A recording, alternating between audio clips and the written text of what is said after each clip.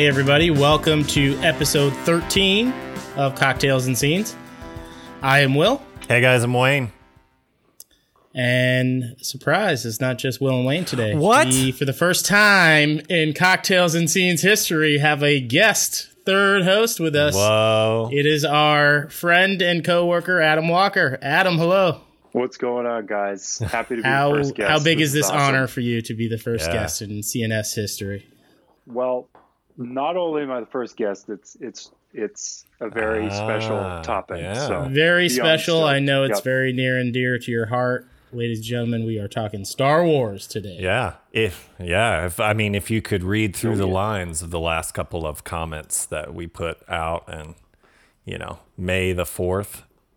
Yeah, that was just so funny and clever of us. May the 4th, guys. No one's thought of that Be before. so secretive. No one ever in the history of everything has ever thought of that. Yeah, so it's a big one. We got a lot to talk about, but first, let's get into cocktails, and we will kick it over. Guest first. Oh, yeah. Adam, what are you drinking today? Oh man, no pressure. I'm drinking a Kylo Rye, which is some delicious tin cup rye whiskey, club soda, and lime. So definitely makes me feel connected to the dark side. Pretty strong, pretty in your face, packs a heavy punch, but Absolutely. oh man, hits the spot. Yeah, very nice. Wayne, what about you? What do you got? Since there are 3 trilogies, I did make 3 drinks. So the first one is the blue lightsaber, which is kind of like mildly blue. I wish it was a little bit more blue, but Like a cyan. it's a lighter blue, It's good. like a beige, something you'd find in a child's bedroom, or a bathroom, maybe a beach bathroom. Anyway, so it's got clear rum, silver tequila, blue curacao, Sprite, and a little bit of love sprinkled on the top of it. Very nice. A little bit of the Force. Very My nice. second drink is called the Qui-Gon Gin and Tonic. Oh, That is just perfect. That's a missed opportunity by us. I mean, that's a gimme. Wow. And for number 3, I'm going to take a shot before I do anything. So I'm going to take my shot first, if you get that. Oh, I get that. Who Yep. shot? Somebody who famously did that. Who shot first? It was Guido. Very good. Spoiler alert. Spoiler alert. You can tell Adam's very passionate about Star Wars. Depends which version you watch. Exactly. I'm still like full like disclosure. I'm still on the side of Han shot first, but that's okay. Oh yeah, Yep. yeah. It's in Yeah, the for original. sure. Yeah, of course. Stone Cold Killer. Stone Cold Totally Killer. is. Like Will. Yeah. Yep. Will, what do you Stone Cold. what do Whoa. you stone cold killing today in the drink realm? Well, I am Stone Cold Killing. It's a celebration that Adam is here with us today, so we're going to celebrate like the Ewoks do with the Yub Nub. This is a drink that's also served at Galaxy's Edge, the Star Wars park, I guess. There's a couple of different variations of it, I guess, but they serve it here. So it's got pineapple rum and spiced rum, both, and then some orange pineapple juice, some mango juice, and some passion fruit simple syrup in it. And my God, it is a delight. it sounds is a really delight. good. Yeah, it is very, very tasty. So Shaken by your personal Ewok bartender. exactly, yeah. Wicket just did this one up for me over there. It was really good. Love it. What's it called? The Nub Nub? Yub Nub. Yub Yub Nub. Nub. Yub Nub. That's the Ewok. It's the name of the song That's at right. the Yeah, end of Return of the Jedi. They're all Yes. singing. Yep. Yeah, beautiful. When they're doing the drums on everybody's helmet, too. Yeah. Great scene. Those crazy Ewoks. Yeah, and they're also Stone They Cold are. Killers. My goodness. I mean, Yeah. they're like, but that might as well have been skulls in those helmets. We don't know, yeah. Seriously. Yeah. Fittingly enough, with like me watching the movies this week, like the last scene, I watched Return of the Jedi last, and so I ended with watching the Yub Nub. And it's Yub my Nub. cocktail for this week, the Yub Nub. Love I it. love it. Nice. Yeah. So we are talking Star Wars, so we wanted a Star Wars expert, a Star Wars lover. So we asked our friend Adam here, who aficionado. No. That's the word. That's what I was looking for. Yeah. I think you can use addict. Addict is good. Okay. Yeah, we'll go with that one. Yeah. What you guys don't see is a T-shirt. Some we got some Funko Pops in the back. Yeah. I mean, he's the real deal. Real deal. So my dog's name is Kylo. He's downstairs. Dog's name is Kylo. Got it all. Yeah, we got ourselves a ringer. So Adam, tell us just a little bit about your history of Star Wars, your love of Star Wars, how it came to be, everything. Oh man, I think the first memory I have was the special edition box set that we had in my house growing up. Was the original trilogy with the gold outside packaging with Vader's face on it and everything. And I just pulled them out. My dad had them, and I was enamored with the covers. I was like, what is this glowy thing that somebody's holding? It looks so cool. And then you go to the next one, and it's who's this big scary evil looking guy? And then then you see him again in Return of the Jedi. It's I just was enamored with them, and then finally sat down with my dad and watched them. And then this is probably if I had to guess, second grade, third grade or something. And then not long after that, Attack of the Clones came out. So I saw that in theaters with some childhood friends. And then, we were all in the streets playing with wiffle ball bats with lightsabers. Classic. And just going all over the place, coming home with bruises and stuff. You got smacked in the head or something with a wiffle ball bat. Then we saw Revenge of the Sith. That's kind of when it all really blew up for me. It was going to see that opening weekend, asking for the Lego sets for Christmas, all of this stuff, getting the Millennium Falcon for Christmas in 5th grade, and this 1,000-piece set, building it in 2 days or something, and just full blown. And then I'm still always into it in the in-between years with video games and stuff before Disney bought it. And then Force Awakens came out college, and then it's just been a flood of love all over again, and just kind of falling in love and going to see every premiere and being there opening night for all these recent releases, and staying up with show releases and everything. So it's kind of the backstory. That's awesome. And if you did nothing else there, you aged Wayne and I up for sure. Oh, totally aged me up, man. I'm oh shit. Yeah, I'm getting up now. I'm 26, man. I'm going to be the old guy at the next trilogy. Right. That'll be me. Yeah. I think Wayne was getting his driver's license when Phantom Menace came out. So. No. No, but it's not. How about you, Wayne? How about you, Wayne? What's your history with Star Wars? I seem to remember the first Star Wars movie I watched. I went to the movie theater, and my mom let me pick out 2 movies. And I think I picked out Willow and Star Wars: A New Hope. And she was fine, whatever. And so we came home, and I watched Willow and was absolutely terrified for some reason of Willow. Yeah. And then we put in Star Wars, and it was love at first sight.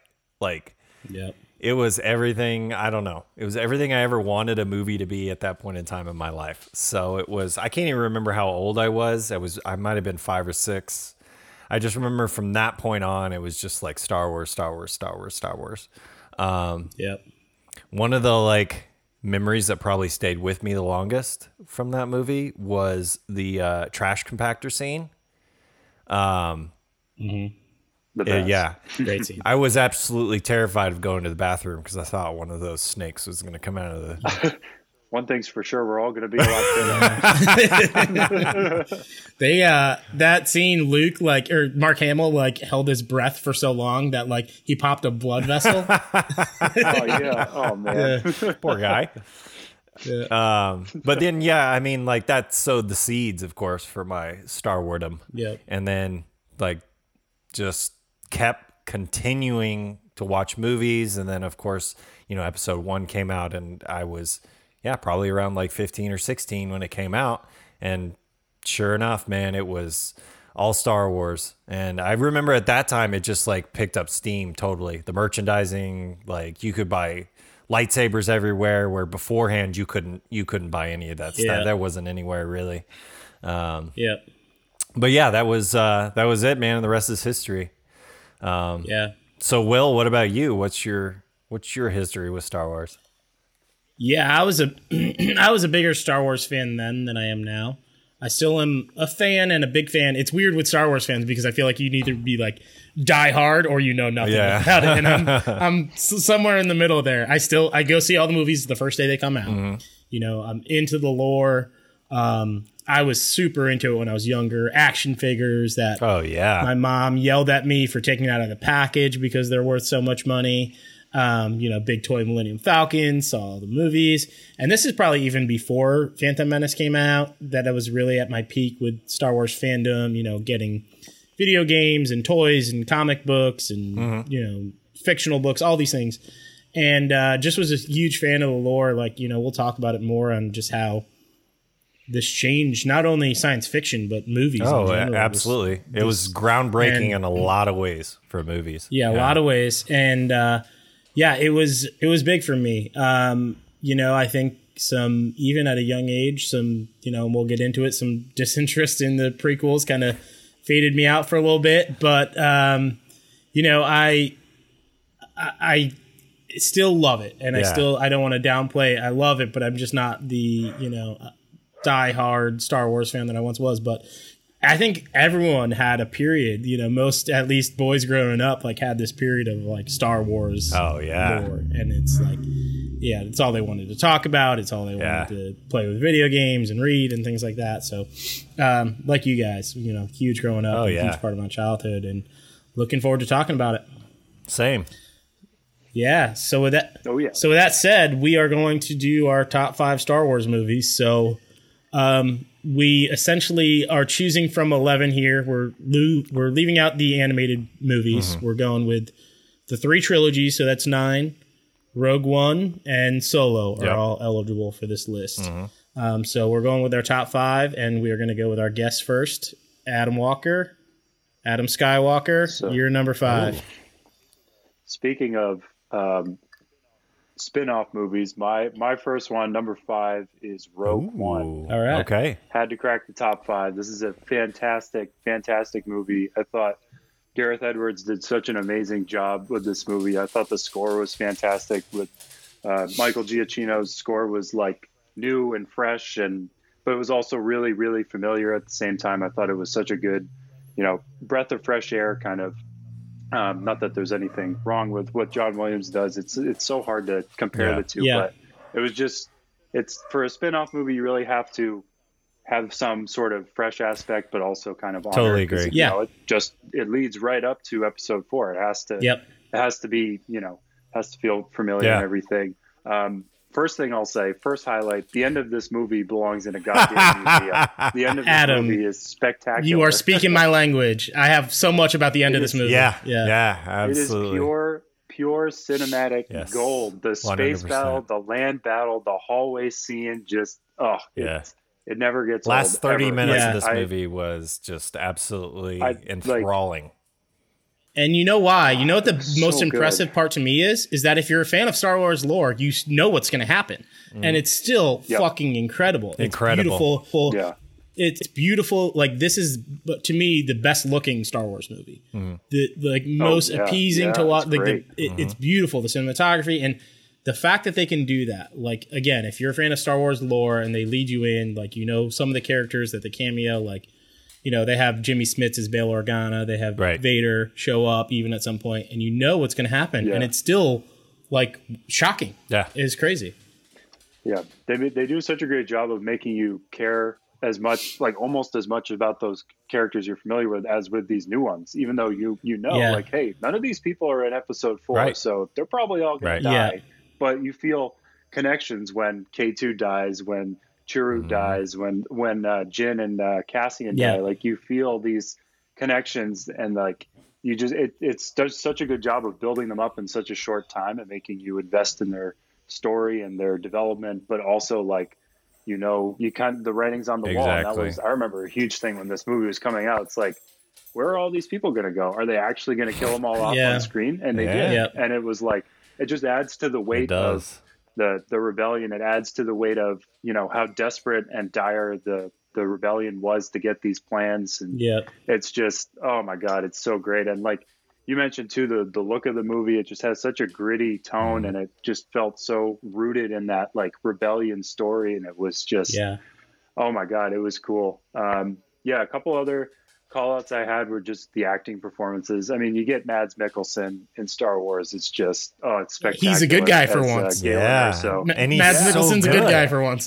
He's so compelling, and his relationship with Jin is fantastic in the way that, like, she's like, that scene with the hologram, it's just, tears every time. But, and then obviously Ben Mendelsohn, Riz Ahmed, like, they're just fantastic. Alan Tudyk stole the show as K2. K2 is awesome. Like God tier Star Wars. All of his quotes, like, I find that answer vague and unconvincing. Which there's a lot of explosions for two people blending. And then the one that gets me the most is at the end. They're kind of like talking about Jin's plan and everything, and K2 goes, "Jin, I'll always be there for you," and then he hesitates. Cassian said, "Oh my god, it's so good!" So good. You mentioned Alan Tudyk as the droid. I mean, this is a star-studded cast in this movie: Felicity Jones, Diego Luna, Ben Mendelsohn, Donnie Yen, Mads Mikkelsen, Alan Tudyk, Riz Ahmed. As well as, you mentioned like the acting and the roles in this movie. I mean, I have specifically Diego Luna and Riz Ahmed. Yeah. Why did I put it in there? Anyway. Yeah, he was just nominated for the Oscar. He was in Sound of Metal. Exactly, he was in Sound of Metal. Yep. Great performances by these two. I actually love the character of Cassian by Diego Luna. Like, I've been a big fan of Diego Luna since Y Tu Mama Tambien. So he is like top in my book. And to see him in a Star Wars movie was just like, what? Yeah. Well, clearly Lucasfilm and Disney thought the same, because he's got his own Disney Plus show coming out. Yeah, exactly. That's going to be great too. That's going to be like that tone that we talked about. It's so just going to be more of that. Awesome stuff. I love when they do that. Like, Marvel did kind of something similar just now. Like, they captured the tone of like Winter Soldier, the movie, with like this show. Yeah, absolutely. And I feel like they're going to do that with Rogue One. They're going to capture the kind of tone and tell different stories that they didn't get to tell with the movie. And I'm super looking forward to it. I agree with everything you said about the cast. Diego Luna is certainly a standout. Riz Ahmed is awesome and everything. We talked about him a little bit last week. When we talked about him and Nightcrawler and some other stuff. Right. It's this movie is different in the fact that it's like it's a caper, it's a spy thriller almost at times, and I think it's the most grounded of the Star Wars movies. Absolutely. Like, it's Star Wars. Absolutely. There's a lot of reasons so obviously, why too. Yeah, it's Star Wars, so it's none of it's really grounded, but it's as grounded as you can get with the Star Wars movie. Absolutely. And you do that in multiple ways, right? Like, grounding to me, I watch when the rebel soldiers were coming off of the transport on Scarif, and they looked like they were Vietnam soldiers. Like, some of them had their helmet straps like hanging down. They had like pictures and stuff painted on the side of their helmets, and like they had the bandoliers and everything. Man, they were just like, these guys look like straight out of Vietnam. Just Yeah, they captured that like dire stakes aspect of everything too. It just felt so real. It felt like Vietnam. Like it was a war movie. It was just so grounded. Yeah. I want to close out by saying I want to send out an APB on Gareth Edwards, because he hasn't directed a movie since. I know, right? Yeah, he did. What? He did, like, the only movie he really did before too was Godzilla. Yeah. And he hasn't done anything since. And I couldn't really find. I was trying to find out. Like, I was googling like Gareth Edwards retired. I couldn't find anything. Like coming up. Like, what's TBD right now?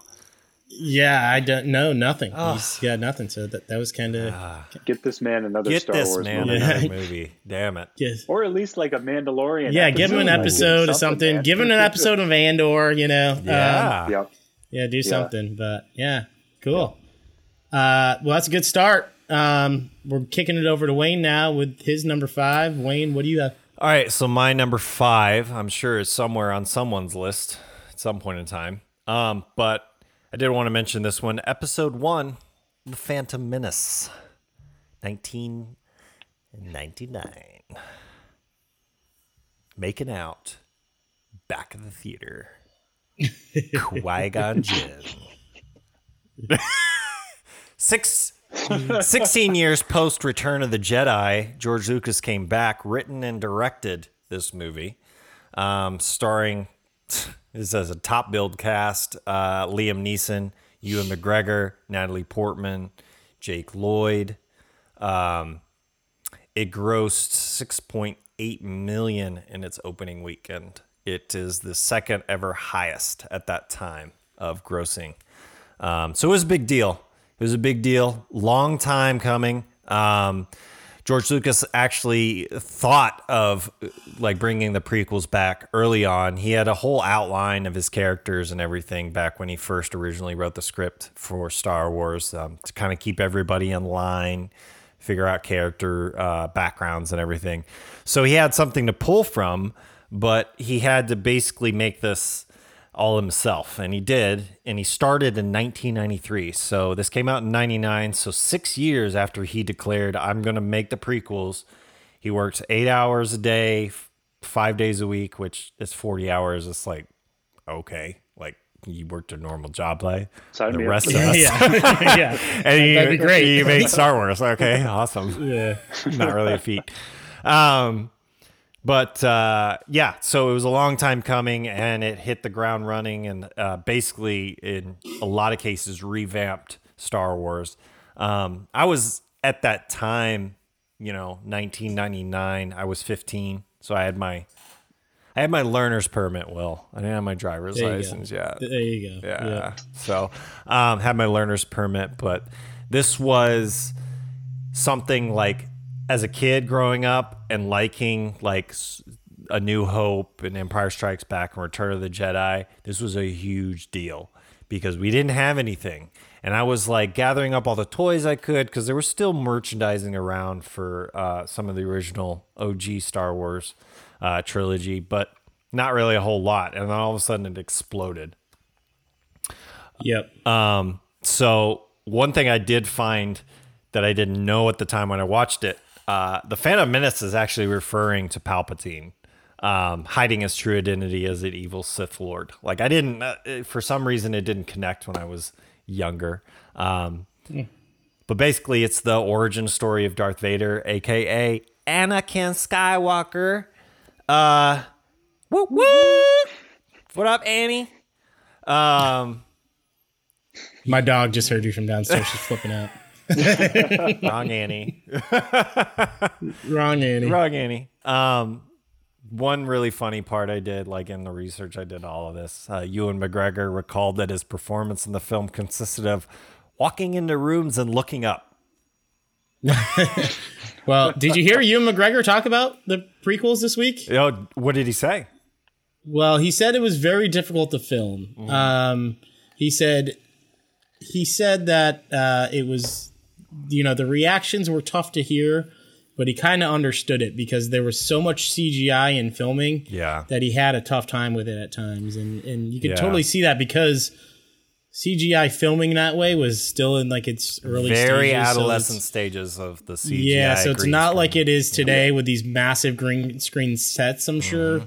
So I'm sure he felt differently than he would be making that movie now. And that's where I think these movies kind of suffer, is that they're in this technology phase, but the technology is maybe not really fully ready for the big screen yet. Right. And, I think they suffer, particularly this one for me. Some of the CGI is tough. I feel like of all the three prequels, and I'm sure we're going to talk about the other two at some point in time, this one was the least that I saw the CGI. Like, this one was the one that I was like, actually, this one has the least amount of CGI than like Clone Wars, and they built a lot of miniatures for that movie too. And there's a ton of stuff that they built that was practical. Exactly. They kept it with practical. The underwater stuff, though, I disagree. I think the underwater stuff is. There's always a bigger fish. Yeah. Liam Neeson actually filmed that underwater. Yeah, they were breathing the whole time. You didn't know that, dude? That's real life. Yeah, I think it's tough to watch. that little breathing apparatus. Yeah, that was real. totally It was real. underwater the whole I wanted time. that so bad. So bad I wanted that gadget. I was like, it's literally in the movie for like 2 seconds. And I'm like, Yeah. Yeah, they come out of the water and then he takes it out. And you're like, what the hell? He was what using was that that? the whole time? Yeah. Where was that? That's not in my Lucky Charms box. All I got was this light up spoon. bullshit. I want to say about Liam Neeson, he's got to like be more hygienic. Like the scene where Jar Jar, like he like snaps his tongue with his hand, and then Liam Neeson like keeps eating after. I was grossed out by it. Look, COVID hadn't hit the galaxy yet at that point. True. Yeah. Absolutely.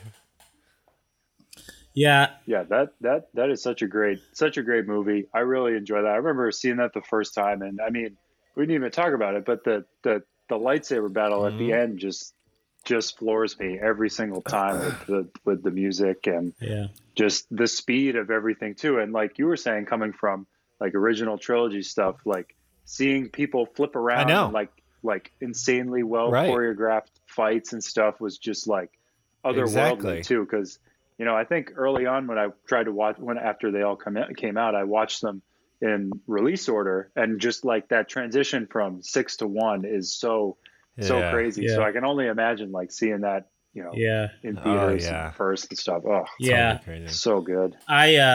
I do like Darth Maul like as a character. I'm glad they brought him back and kind of fleshed him out a little bit more. I think you could argue that this might have been the most anticipated movie of all time, because you had gone 26 years, right? 16 years. 16 years since Return 16 years. of the Jedi. Okay, yeah, 16 years. Yeah. Yep. So bad math. 16 years, but I'm sure it seemed like, eternities for people who were diehard Star Wars fans at the time and weren't 10 years old like us. You know what I mean? I mean, Lucas was basically after Return of the Jedi, he was like, dude, I don't want to do this anymore, is what he said. Yep. He was like, I don't want to do this. After Star Wars, he said, was a 4-year, like, under the gun fire drill every day of his life for 4 years. He said, I don't want to be in that anymore. And I really, agree with that a little bit. Like, George Lucas is a businessman. He like created this because he wanted to create a business and like this universe, and he did, and he created it. And then finally he like gave it up and said, you guys take it. I'm done. And at that point, all of these people were just like, just open heart, like, let's create this universe. Yeah. And, but originally he wasn't, he's a businessman. He's an excellent businessman. Yeah. George Lucas is an excellent businessman. Yeah. I mean, that's kind of why he slowly backed off a little bit. I think the stories after he directed New Hope is that he wanted to kind of spend more time with like his production / effects company and do a little bit more of that. And then obviously he did different movies and, got in some different things, Indiana Jones, obviously, and, some different things. And he just wanted to, you're right. He slowly phased himself out and maybe rightfully so, wish he phased himself out of the prequels personally, but, Agreed. All right, moving on. We'll get there, I'm sure. My number 5, I have Return of the Jedi, 1983. Nice. Third of the original trilogy. Like we just said, the last movie before The Phantom Menace came out in 1999. This one's directed by Richard Marquand, who is another director who doesn't really do much. No. He had a movie called Jagged Edge that came out after that had Jeff Bridges and Glenn Close. I've seen that one. Oh yeah, I remember that one. Yeah, but he hasn't really done too much after, and he's the third different director of the original trilogy. They had 3 different directors, which not a lot of people know. Like casual Star Wars fans, just like, yeah, George Lucas did everything. No. But yeah, 3 different directors, and he's actually, I saw some differing like relations, but he's related to this actor now called Ross Marquand, who he's in The Walking Dead, and he's in the Avengers movies. He's the Red Skull now. Hugo Weaving dropped out, so like in the new Avengers, this guy plays the Red Skull, Boromir, and this is like his nephew, I think, or his great nephews. That again, differing things of what I read, but this one's the third in the original trilogy. The rebels go to Endor in a mission to destroy the second Death Star. Very, very commonly picked as the third best of the original trilogy, and I agree. I think this movie's biggest flaw, and I love it, it's still great, but is that the best scene is the opening scene. The saving Han from Jabba, that whole scene to me is the best part of the movie. I think it's so great. And there's a lot of good stuff in this movie. Absolutely. But I just think that it starts off with such a bang that it's the best. And then, obviously it gets a little silly with the Ewoks, and people will say what they will about the Ewoks. What do you guys think? Don't you trash my Ewoks. Adam? I think they're great. I mean, they serve the story of illustrating the kind of David versus Goliath thing. Yeah. And the thing that I agree with you on, maybe it not being the best is like in the original kind of draft, I guess Lucas had them as Wookiees. Yeah, which would have I been saw that way too. More compelling. Yeah, I saw that too. That would have been like, that would have sent this movie to the stratosphere. I kind of agree. The case. I like them because they're cute and funny, but there's still a part of me that thinks they're a little out of place. I want to. At the end of the day, Star Wars is for 12-year-olds. So if you're 12 watching this, it's like, all right, they're pretty cute. I want want the Empire. I get it, but I totally. Agree. I want to fall into a pile of Ewoks and get tickled by them. Singing Yub Nub. Singing Yub Nub. Please send Yub Nub and tickle me. Yeah. Well, tying back, you like the babies too. Oh my God! Stop it! Just hold them. So stop cute. it, Walker. I need it. Well, tying back to, you mentioned Willow earlier. Yeah. The lead Ewok is played by Warwick Davis. Warwick from Willow, Davis, exactly. Who apparently was 11 years old at the time of filming and was fed. He was in this hot suit all day, so Carrie Fisher would go bring him chocolate chip cookies and chocolate milk. What the hell? Did a bunch of lines and then went dude. Oh, hang on. What's this stuff on the cookie? You can see her coke nail in it. Wait, you can see her coke nail in this movie? I forget what scene. I think it's in Jabba's palace. You can catch a glimpse of it. It's in there. I read this story about, speaking of Jabba's palace, that like she was like wanting to have more like better like wardrobe, like that was more like woman empowering, and then they gave it to her all, and she was like, "What the? No, now you can't tell I'm a woman, so they just slut me up in this Jabba hut, like So I totally get it, but it is iconic. It's very iconic. All time babe in that scene. All time babe. 100%. Oh yeah. Yep. 100%. Yeah, it's it's a good wrap up to the trilogy though.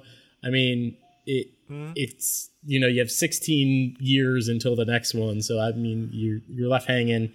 But you get the Yub Nub at the end. You get the Force Ghost. Yeah. You get Hayden Christensen in the updated edition as the Force Ghost, which I forget about every time because I'm just so used to watching the original. I know. So I watched it this week and I was like, whoa, there's Hayden Christensen again. Who's that? Yeah. Well, I will say that if you do have the original cut, which was, I actually picked up the special edition DVDs that on the second DVD had the original cut because I don't really like the one he remade in the 90s. I like the original cut. I would suggest if you can find those, hang on to them because eventually they're not going to be around. You're not going to find them. Everything's going to be digital. Everything's going to be Disney Plus and Netflix. And all you're going to see is the special edition that came out in the 1990s with, like you said, Will, the CGI that was a little too early and just not going all the way there yet. But, if you find a DVD or a Blu-ray that has the original, very original cut, please grab it because it's probably not going to hang around for too long. Wayne wants everything to be black and white. He wants subtitles, Charlie Chaplin and everything. I absolutely do. I want Charlie Chaplin to play all of the characters in Star Wars. I want Cary Grant to come on as Han Solo. And just smoke a cigarette as he's getting on the Millennium Falcon. He's like, I don't fucking give a shit about this goddamn zero gravity bullshit. He's throws his cigarette down on the ground. What were you saying, Adam? I will give some love to the CGI. There's some that really just doesn't work, but at the end where they show Cloud City, they show Naboo, they show Coruscant, those were added. Yeah. Good with that. Yeah. But everything else, kind of the extra song at Jabba's palace. Yeah. Oh, it's terrible. It's so bad. Yeah. Give me the Max Rebo band. They were so much better. You know that blue guy, the elephant with the keys. Yeah, he's jamming, dude. So he's got he is jamming. He's got 4 keys. You're just I want to see that's all he needs. Since they're all like technically Muppets, I want to see that band, and I want to see Dr. Teeth and the Electric Mayhem from the Muppets like open for them. All right, man, here we go. Thank y'all for tonight. Next up. That's good. So yeah, this is my number 5, Return of the Jedi. A couple other things I liked. One of the things that makes me laugh at the end is how Vader kills the Emperor. He basically suplexes him. Word. Grabs him and just puts him over his head. Another pit. Death. Another pit. Yeah, a lot of pit shaft deaths. death. Yeah, there's so many. So many pit deaths. How are we going to kill this guy? Just throw him down a hole. I don't know. Fuck it. This reactor shaft. Do you guys know what animal made the sounds of the Rancor in this movie? Oh, shit. Oh. Isn't it a bear? It is not. What is it? At least not what I read. It's not what you would expect. Okay, hang on. Let me think. Is it my mother-in-law?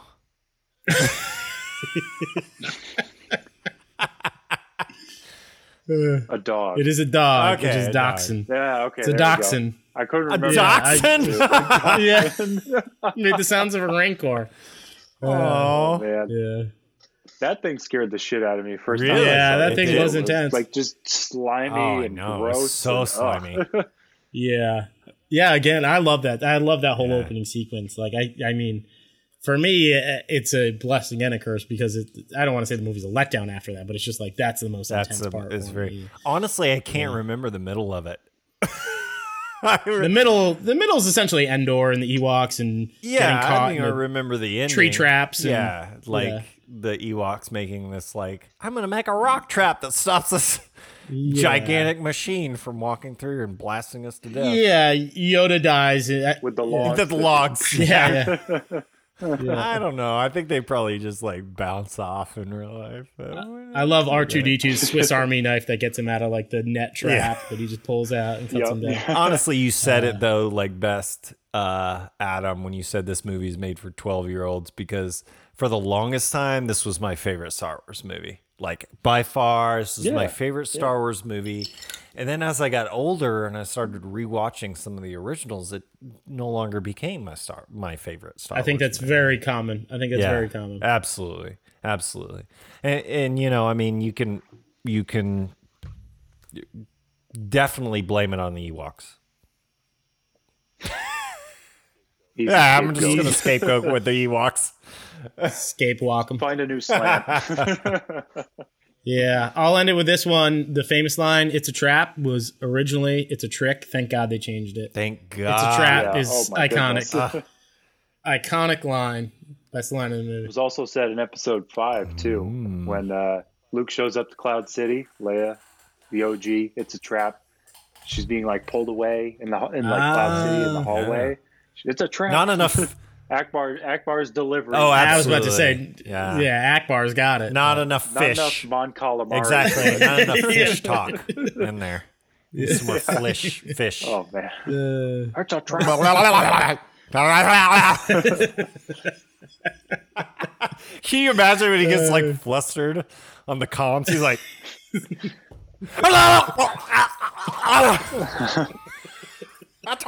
goddamn trap. Situation normal. Everything's fine. How are you? That's great. All right, well, that was just our number 5. So We got a long way to go. We're pacing well here. Adam, 4. What do you got? We'll be able to keep this one shorter since this is the perfect segue. My number 4 is Return of the Jedi. So one above you, but nice. some of the highlights that we didn't talk about where the speeder bike chase on Endor, just immaculate every time. Yeah. And like when Luke falls off and then the bike's coming right at him and he just steps to the side and slashes the front of it off. And that might be the scout trooper goes flying. Yeah, that might be like the best like action scene that seems like a modern day action scene. Like that was for its time a very, good race scene and ahead of its time as far as, like effects and editing go for sure. Yeah. Do you know how they shot that? So they were out in California with all the redwoods. I think the story goes that they walked through the forest and took a picture every few steps and then just sped it all up. Wow. So like those scenes where you're just kind of looking down the forest as like you're on the bike. It's like the perspective of you're on the bike. I think it's just a shitload of pictures stacked together. Making do with what you got. Yeah, making do with the technology. Yeah, that's awesome. ILM, man. Yeah. They like pushed it. Yeah. What else? So the stuff with Luke going back to Dagobah was just I love those scenes in the hut and it's raining and they talk about what Luke did and why they didn't tell him Vader was his father and all this stuff, and there's some next level humor on Yoda's part in there when he's sitting with him and he's like, when 900 years old you reach, look as good you will not. It kills me every time. Yeah, he's such a cranky old coot in that scene. Oh my god, it's he's so such funny. He's such like a booby. Like yeah. My bubby Yoda. And then there's one there's one there's another line after that too where they're talking about Luke becoming a Jedi, and Luke's like, maybe I am a Jedi, and Yoda goes, big man up in here. Big man over here. Yeah. Oh god, I lose it every time. The Emperor's trap and the throne room scene is just that did it for me as a kid. I was just like, just within those three movies, not even with the prequels tying into it too, like just the story of those three movies, that arc just being totally flushed out and all the raw emotion and the music and the saber throws and the Emperor cackling and when Vader finds out that Luke has a sister, like it just you feel Luke's rage come out and he just starts swinging like crazy until he slashes Vader's hand off, and then like he has that amazing scene where like you can see the part of Vader's hand lopped off and all the wires sticking out, and then he's like, wait, my hand is he's like thinking about that cave scene in Dagobah. He's like, I could become this guy if I let my hate consume me. So he stops, throws the lightsaber away. That's all I had to add. That is, I adore that movie. That's absolutely, so good, man. I mean, I think that we talk about episode 1 coming out 16 years later. I never thought that it didn't end the way that it should have ended. Like I always thought like episode 3 or episode 6, I was like, it's done. Yeah, that's a good point, because a lot of times the criticism of the end of a trilogy is that they didn't wrap it up, right? And that's not the criticisms I think most have of this movie. There's criticisms to be had, but they wrapped it up in a bow. They did. It's wrapped up in a bow. Totally wrapped it up. Yep. Cool. All right. Wayne, 4. All right. Episode 4 for me was A New Hope, 1977. So OG Star Wars, the first one that came out, even though it's episode 4, it's the first one that was made. Just start off by saying that when I was deciding to go to film school and deciding to like pursue a career in film, this was one of the movies that pushed me to do that. Like George Lucas was one of the reasons that I was like, oh my God, like I need to be a director because I want to make movies like this. George Lucas directed and wrote this movie. Of course, he created the universe. So imagine a man spending hours upon hours of creating history, characters, locations, backstory of all of these things. And creating it in a way that now, 1977, so what are we talking, like 30 years later, is still extremely relevant, extremely powerful, extremely liked by all the people that watch it. Yep. Mark Hamill, Carrie Fisher, Alec Guinness, Harrison Ford. At that time, they were actually pretty unknown actors. They just kind of like picked up from where they were. The original Star Wars remains to be one of the most financially successful films of all time. And actually, a little tidbit here, this is the only Star Wars that was financed by a major motion picture company. The rest are considered independent films. If you didn't know that. Ooh. Yep. No, I didn't. George claimed merchandising rights in exchange for less money for this movie, which was extremely smart on his point. He knew there was merchandising opportunities. We talked about George as being a businessman, which he was. He might not have been a director or a writer or anything like that. And we can have arguments on both sides of that point.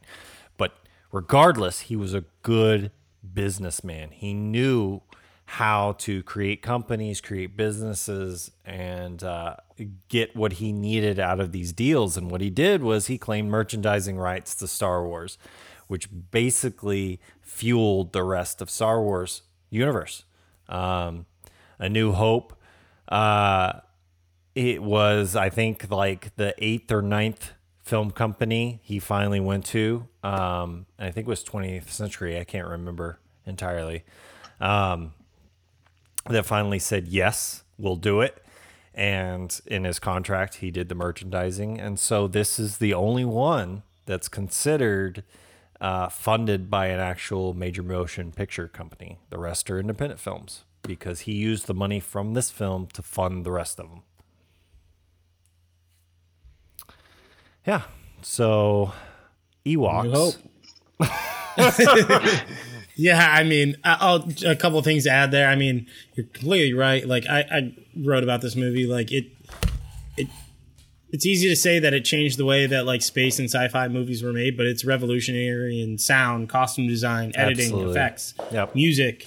It won 5 Oscars, all for categories like that. Didn't win any Oscars for acting or anything like that. Like all editing, effects, sound, music, things like that. It just changed the way movies are made, and it defined a genre forever, probably. And like you said, all these great legendary characters. You're not a Star Wars fan, you still know the names Luke and Leia and Han and Vader and Chewbacca and Obi-Wan, CP3, R2-D2. Like, you're not a Star Wars fan, you know those names. How many movies can you say have done that?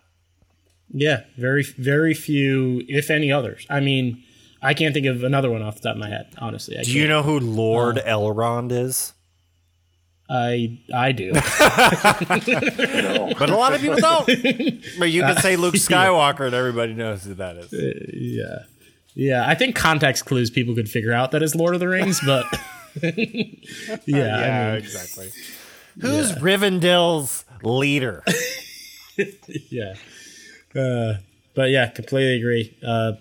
Started this all, New Hope. Yeah, so I mean, like, this started it for a lot of us. This didn't start it for Adam. So I want to hear what your opinion is on this. Like, how do you feel about A New Hope? I adore this movie so much. Yeah, it's not in my top 5, but like asking me to pick my top 5 is like trying to pick my favorite children or child or something. Like they're all amazing. But I remember like I remember seeing this for the first time and just like being so enamored, and then kind of like as I got older, I like looked back and like realized how much they were able to do with like the thing that sticks out to me is how much they were able to do with where they were at the time, 1977. It's crazy how much I still enjoy watching that movie. Exactly. To this day. And with Peter Cushing's performance too, I don't want to leave him out. He was so fantastic as Grand Moff Tarkin. He was like the only one who kind of like gave it back to Vader a little bit in that movie. The dynamic is so interesting. Is very interesting. He's the one really calling the shots, and Vader's kind of like his henchman in a way. He's not really kind of, in a, over like crazy empowering role like he is in 5 and 6. Yeah. But that's a very good point. I like that. I like that a lot. I remember really diving deep into how this film was edited too. for pacing. I think there was so many different drafts of how this movie was supposed to flow, and I think as I've gotten older, the thing I appreciated the most about it is the beginning. It's just such a slow build at the beginning where you follow the droids. Like that's the main character at the beginning. You follow them until it leads you to finally to Luke. You're like, who is this dude? I don't know, like half an hour in or 25 minutes, 40 minutes, whatever it is. You're a good chunk in and you're not even at anything with Luke or Obi-Wan yet. Like it's that part stuck out to me. And then another like huge thing was just all the choices Lucas made about, going with like a full orchestra to score the movie instead of just like cool 70s sci-fi stuff. Like would have been a totally different story if he did something else. And you didn't have that moment with the twin sons with Luke standing there and the swell of the orchestra and everything. It's like so many amazing choices in that movie. It just, I always love watching that movie. It's fantastic. Yeah. I think it's the most fun movie that the series has. It's the most fun. Yeah. And you're right. There's a slow build in the beginning, but it's also, that movie flies by. It's 2 hours. It's so easy to watch. It's so short. It's so easy to watch. And,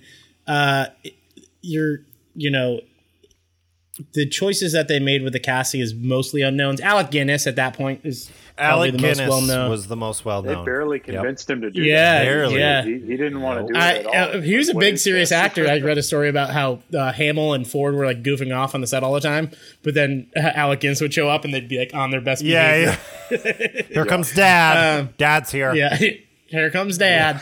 But yeah, for me, the most fun movie that the series has of Star Wars, and not the best. No. Sets the stage, iconic, sets the whole lore of Star Wars, but not the best. But it's so easy to watch and just enjoyable. It's a great movie. Absolutely. All right. We are at my number 4. I am going to be the first one that goes into the new trilogy here. Oh, yeah. I have The Force Awakens at number 4. 2015. Directed by J.J. Abrams, The Force Awakens, or as I like to call it, the Luke Skywalker scavenger hunt. This obviously, is the first in a new series. So again, you have a break between, Revenge of the Sith to this. And, you introduce new characters here. So this is even a bigger leap, almost in some ways, than the prequels were, because the prequels have established characters. Earlier versions of them said that, but these are brand new characters, and for the most part, I think the new characters are great, and I'm glad they went that direction. You have Rey the Scavenger, you have the former Stormtrooper and Finn, you have Poe Dameron, then you have the bad guys who've taken over for the Empire. The First Order, led by Kylo Ren, who Adam's dog is named after, so obviously he's a big fan. We'll get there. Yeah. I mean, I was really excited for this trilogy after this movie. It's maybe because we went so long without a good Star Wars movie. For me, 32 years because of the prequels. But I enjoyed this one more than I think even most think. I think a lot of the big criticism of it is that it's a remake of A New Hope. That it's very similar in the storyline and the pacing of it. I would say it's more cylindrical. Guess what? I'm also okay with that. Like it's yeah, me too. Like why is that a criticism? Exactly. Yeah. Everything in Star Wars, everything. If you even look at like old samurai movies, they're always cylindrical. Like you watch it, it's a complete loop. Yeah. As George would say, it's like poetry. It rhymes. I love it. Exactly. And, I think they made a great decision here of making the older characters secondary characters. I like that they brought them back, but it was time, like, if they just did, Luke, Leia, and Han, again, as the lead characters in this movie, I'm not sure it works. They needed new blood, and they made some bold choices of relatively unknowns again. I mean, Oscar Isaac now is one of the biggest actors in Hollywood, but he certainly wasn't at the time. This is Rey's first movie as Daisy Ridley as an American movie. And, Finn was an English guy who they filmed a lot of the scenes with an English accent and had to kind of refilm because it didn't work.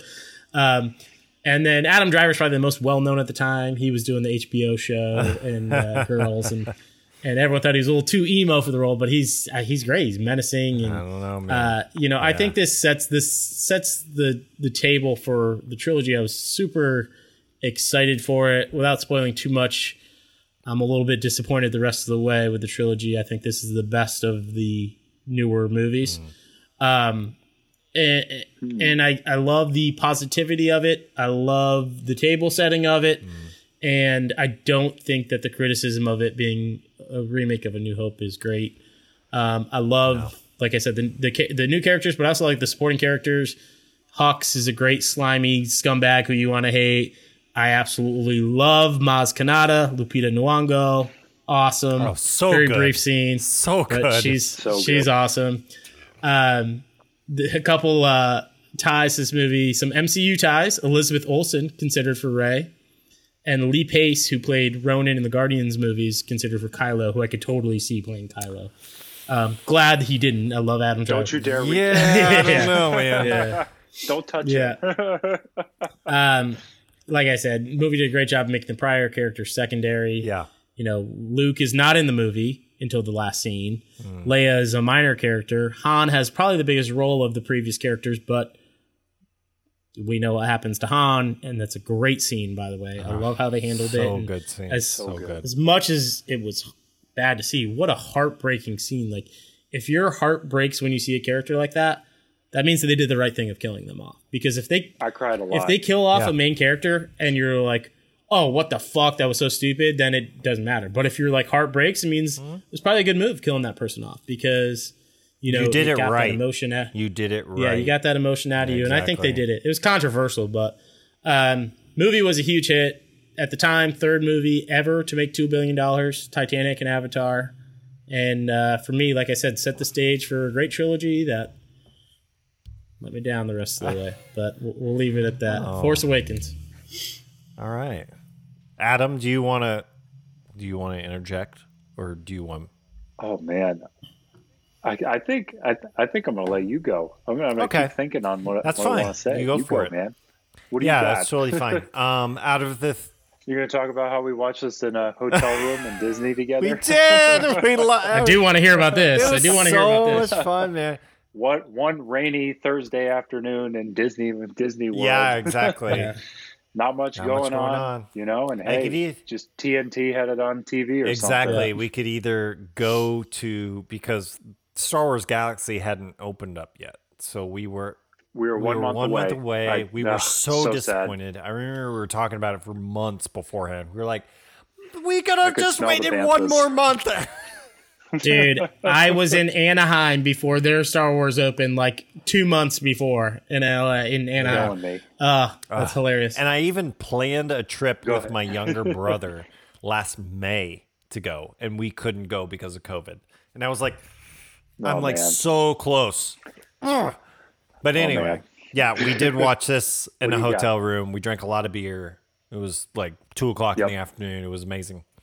Yep. It was great. Work trip, by the way.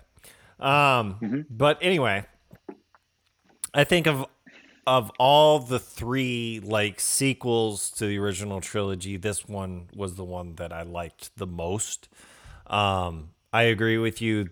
Like the casting of Rey, I love Rey. Like I just love her. She's so good. Total badass. Her theme too. John Williams knocked that out of the park. Her music is spectacular. Speaking, now that you mentioned that, you mentioned Giacchino before and John Williams. This is the first movie ever that Giacchino did not do for J.J. Abrams. And because John Williams did it. Makes sense. And Giacchino was like, there's no way I'm doing this. There's no way I want to hear myself over John Williams in this movie. There's no way. And it's the first one he ever did that J.J. Abrams ever did without him. Yeah. And good for him being like, no, Star Wars, John Williams. Exactly. I mean, it's the GOAT. Exactly. Don't mess with the GOAT. No, you can't mess with it. I mean, he needed it. Honestly, Abrams needed it. He needed some sort of grounding for this movie and these sequels to take off. And John Williams was one of them. Harrison Ford being in the movie was another one. honestly like a little bit more of a mentor than he's been in every other movie possible. You know, he kind of took Rey under his wing, and casting was great in this movie. I love the casting. Poe Dameron, one of my favorite characters in the last trilogy. I think the thing that stands out the most to me in this movie is Kylo Ren, though. Absolutely. Like, they... Yes. Yes. I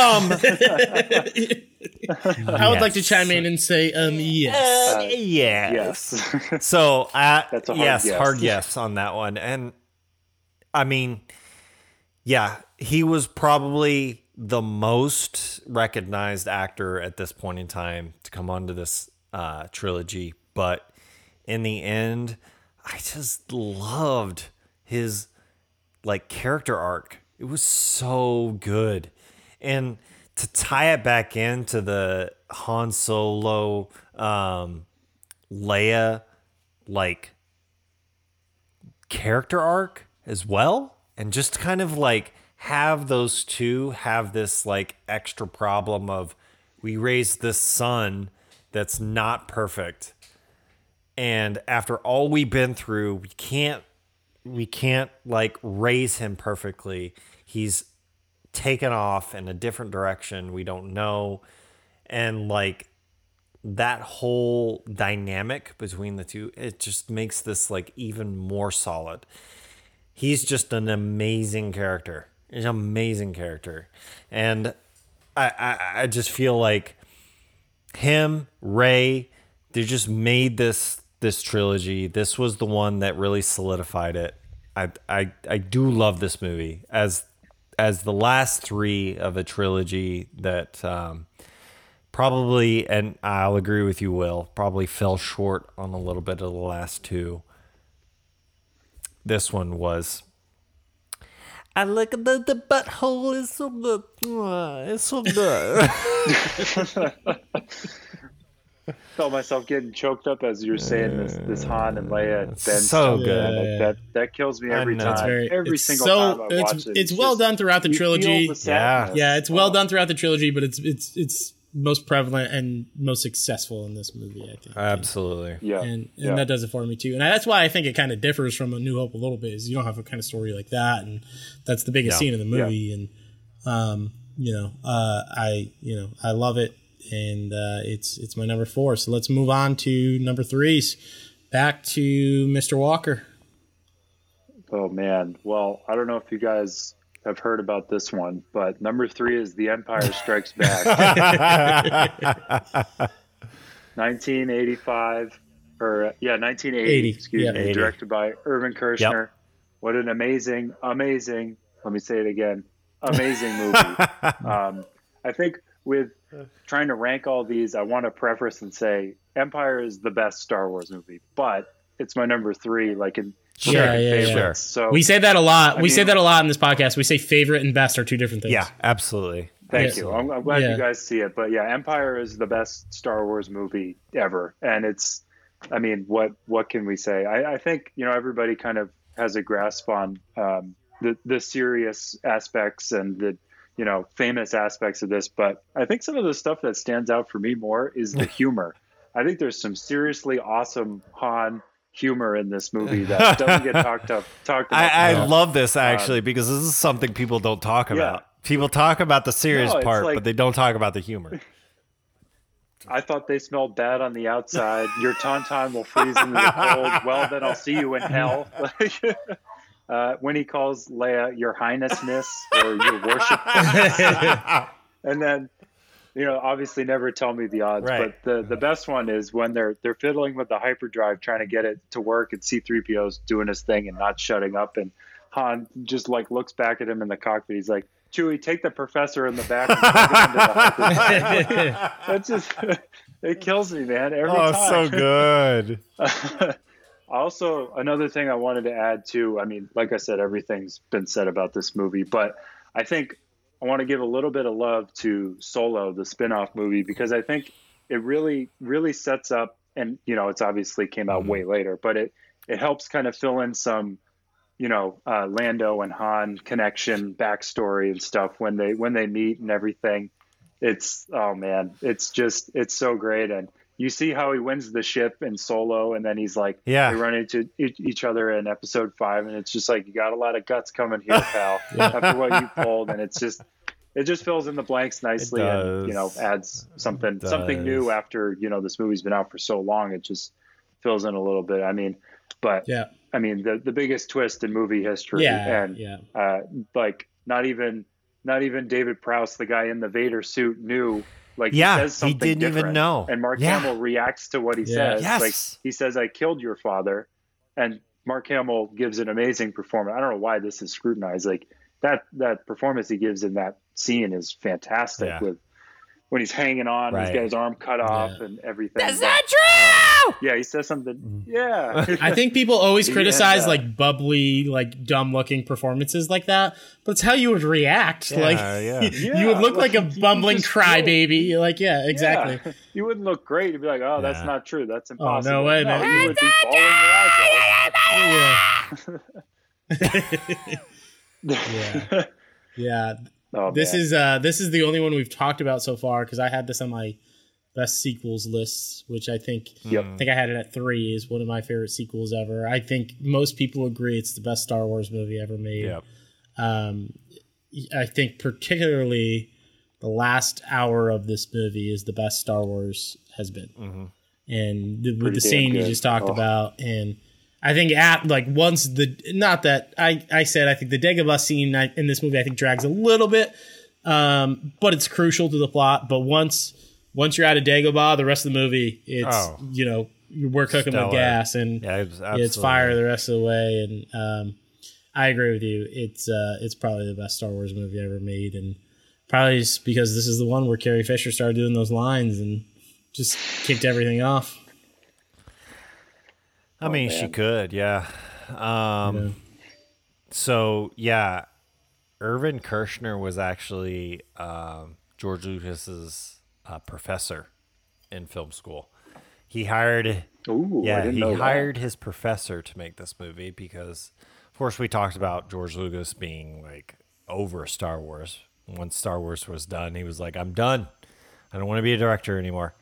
So he hired his ex-professor Irvin Kershner to do this movie. I totally agree with you guys. It's by far one of the best Star Wars movies. It established so many things. Like, I think it established more Star Wars things than A New Hope's established Star Wars thing. Absolutely. Yeah, I think the casual Star Wars fan thinks Luke, I Am Your Father is from A New Hope. Exactly. Or like A New Hope. Star Wars 1, whatever. Yeah, exactly. They would call it, right? Yeah. So chapter 1. Well, this was chapter 2, and you're about to get schooled because this is like, well, technically it's chapter 5. Technically. Well, yeah. So I got a lot of things to say about this movie, but I'm going to keep it to the minimum. Yes. I got one more thing to add. I forgot to mention Yoda's introduction is perfect. Oh, yeah. It's like there's some great master Jedi you're supposed to meet, and he's bashing R2 with a stick. I know, so good. Like, seriously, I appreciate all the serious aspects of this movie, and it's everybody said everything about those, but the humor is like as good as the serious stuff, and like he's like, how do you get so big eating food this small as he's picking through Luke's dinner and everything? But that's the last thing to add on. It's killer. It has. People say that's the best duel in all of Star Wars is R2 versus Yoda. It's a good one. Pretty it's good. A good could one. Be. Very well could be. He does make the best R2 sounds in that whole scene. Yeah. Some great R2 sounds. Yeah. He does. Yeah. And then some of those were filmed in Lucas's pool. Did you guys know that? Not. Some of the swamp No, scenes. that's pretty cool. They had to film some of it there. So he didn't really have to leave home. That's my number 3. He was like remote. No. He was remote the whole time. He just lives on Dagobah. I'm just picturing him like sitting in his backyard now because like Chewbacca's based off his dog. He's like, all right, so that's Chewbacca. That's where we're going to film this scene. George Lucas just got really drunk one night and made Star Wars. I'm a dog and my dang old best Chewbacca. So good. Yeah. That's great. So yeah, it's the best, but it's my number three. Number three. So, Wayne? Yep. You are up. Number three, we haven't talked about this one yet. But my number three is actually Solo, 2018. Yeah. I know. What a movie. Wow. You look like Tom Cruise from A Few Good Men. Good Men. Will. He just left. He's just gone. He just blacked out. Now he looks like the. I don't want any part of Now this. he looks like the guy from like crime investigation movies, like with the robot voice. My cable got loose the exact second you said Solo. It was not purposeful, I promise. He doesn't like it that much that he's leaving. Let's hear it. I'm just surprised by it. I actually don't hate it, but I'm surprised. No. I love this. This is a great surprise. I want to hear this too. Okay, so Adam Walker and I, we talked about this because I hadn't seen this movie. I didn't watch it. And oh yeah, I forgot about this too. Yeah, so I hadn't seen it. Love and this. all of a sudden I was like, Adam, I haven't watched like Solo yet. Like, what do you feel? Do you feel like I should watch it? Do you feel like it like incorporates it? And he was like, give it a shot. He was like, yeah, just give it a shot. Let me know what you think. So I did. And I didn't go in with a whole lot of like preconceived notions of like, this is going to be amazing. This is going to be awesome. I can't wait to see Han Solo. But this movie like actually blew me away. Like after I watched it, I was like, this is not terrible. Like this is actually like a pretty high standards. Yeah. Like this is actually a pretty good movie. So there was a lot of like production woes that happened with this movie. Lots of stuff. Phil Lord and Christopher Miller were the initial directors. They actually were fired by Disney because they, quote unquote, made the lead actor who played Han Solo, Aldrin. Oh God, Ehrenreich. Alden Ehrenreich. Ehrenreich. Thank you, Adam. Alden. You got it. Ehrenreich. They made him look like Jim Carrey, is what the quote was. Is he was just too overdone. This was like ridiculous. So they brought in somebody that could ground the movie a little bit more, aka Ron Howard. Ron Howard reshot 70% of this movie. But some of the actors in this movie, I mean, Alden, say it again for me, Adam. Ehrenreich. Thank you. Alden We're just gonna get Adam's recording of it. You're gonna make Alden is Ehrenreich. Ehrenreich. Oh, dude. Hey, you can if y'all splice it together. Exactly. AR. A-E. If y'all listen to this podcast, you know that I'm like awful with pronunciation. Woody Harrelson, Emilia Clarke, Donald Glover, Paul Bettany. Holy shit.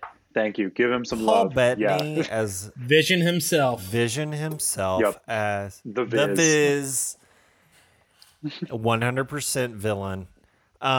So Phil Lord and Christopher Miller started the Trek as directors. Ron Howard took over after they were fired, reshot 70% of the movie. But honestly, like highlighted this movie for me were side characters. Side characters of this movie. Yep. It wasn't even Han Solo. Like he did a good job. Like I feel like he's fine.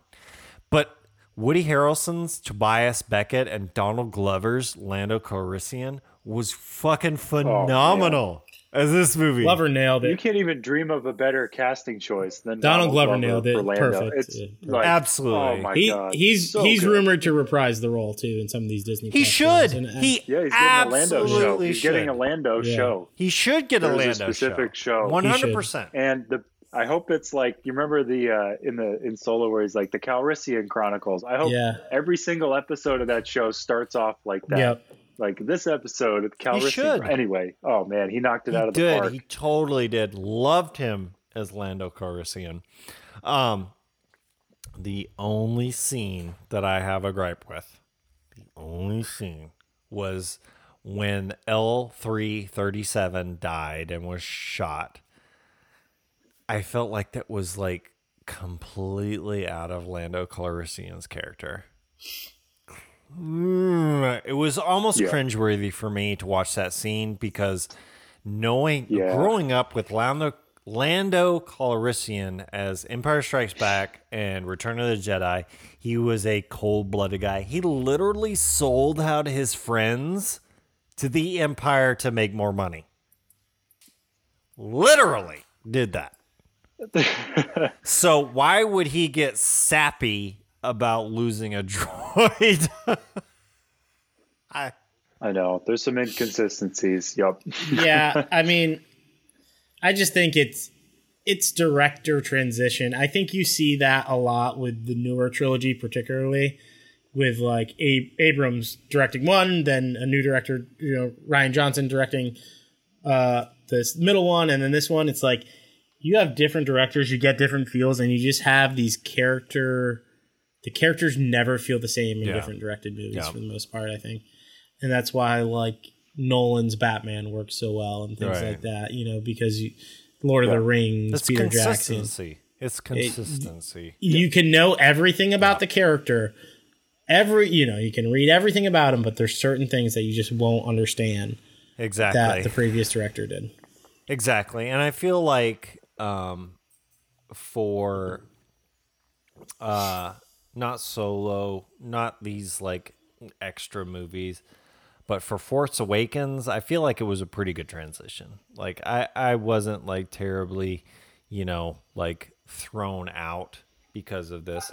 The one good thing I could say about the whole L337 shot was they did tie it back into some like Star Wars lore. When the character dies in the film, her consciousness and data are uploaded to the Millennium Falcon, which serves as like a throwback to the other Star Wars films, where C-3PO is like, "You had the most peculiar." Was that the Scarecrow from Wizard of Oz? I just did? Dude, interchangeable those two. Yeah, that's good.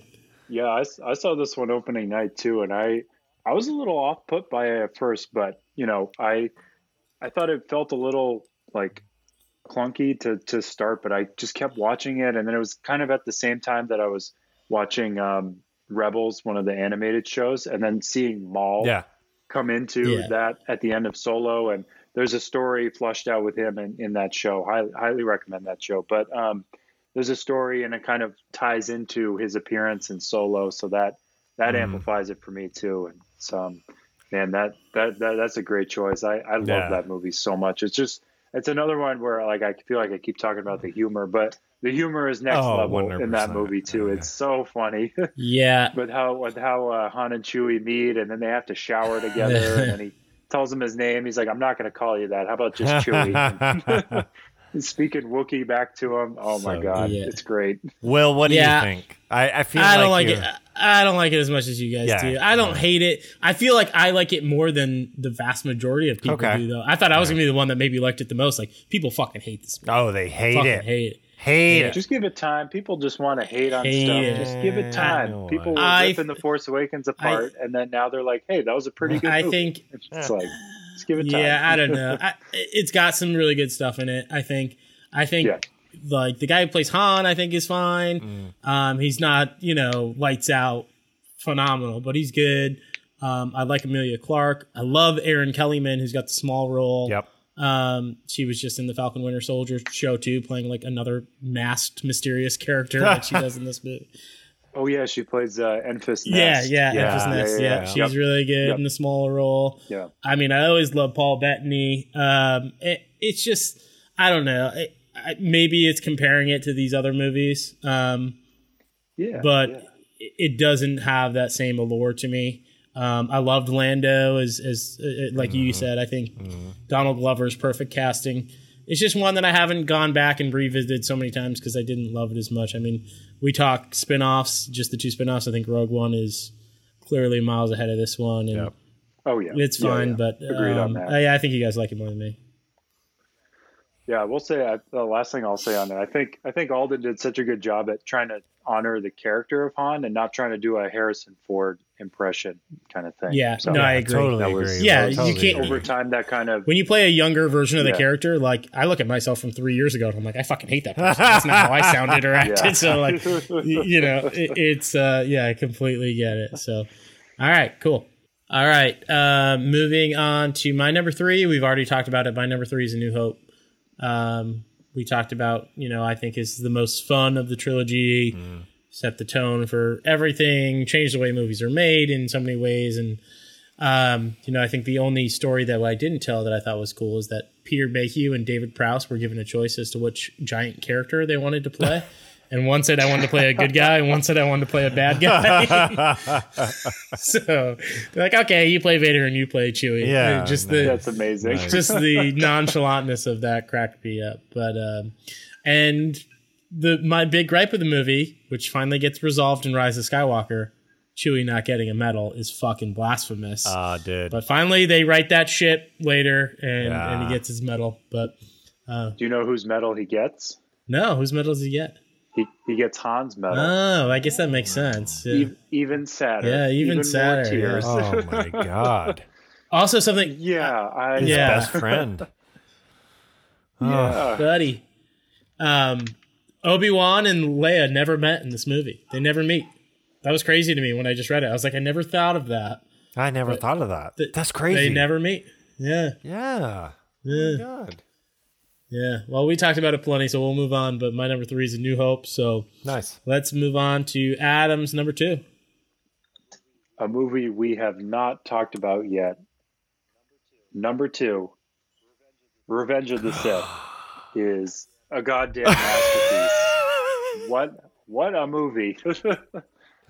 I absolutely love this movie. And there's part of it where, this was, I saw opening weekend when I was in 5th grade and so on and so on. And it's, fun Nostalgic. to watch, and it's Nostalgia. great lightsaber Yeah. duels, and it's nostalgic. But again, I've said this about other things, but like as I've gotten older and as I've watched the Clone Wars TV show and stuff, it's like, it's just gone to a whole other level. Yeah, it's fantastic. I have some highlights for sure. Every single second of the opening scene with the Jedi speeders, they're going to rescue the Chancellor. Everything about that is just everything we wanted of Anakin is at the beginning of that movie. He's this amazing Jedi. He's everything that he was supposed to be. You're seeing that on screen finally. He's not, some whiny, angsty kid that you saw in Attack of the Clones. He's like, he's confident. He's, wearing all black. He's looking good. Got the long hair. Yeah, exactly. Again, I can't stress this enough how much the Clone Wars show really sets up this movie and fills in some of the gaps. Sure. And, adds more to the weight of his eventual turn with Obi-Wan and kind of everything he went through from having a Padawan in that show.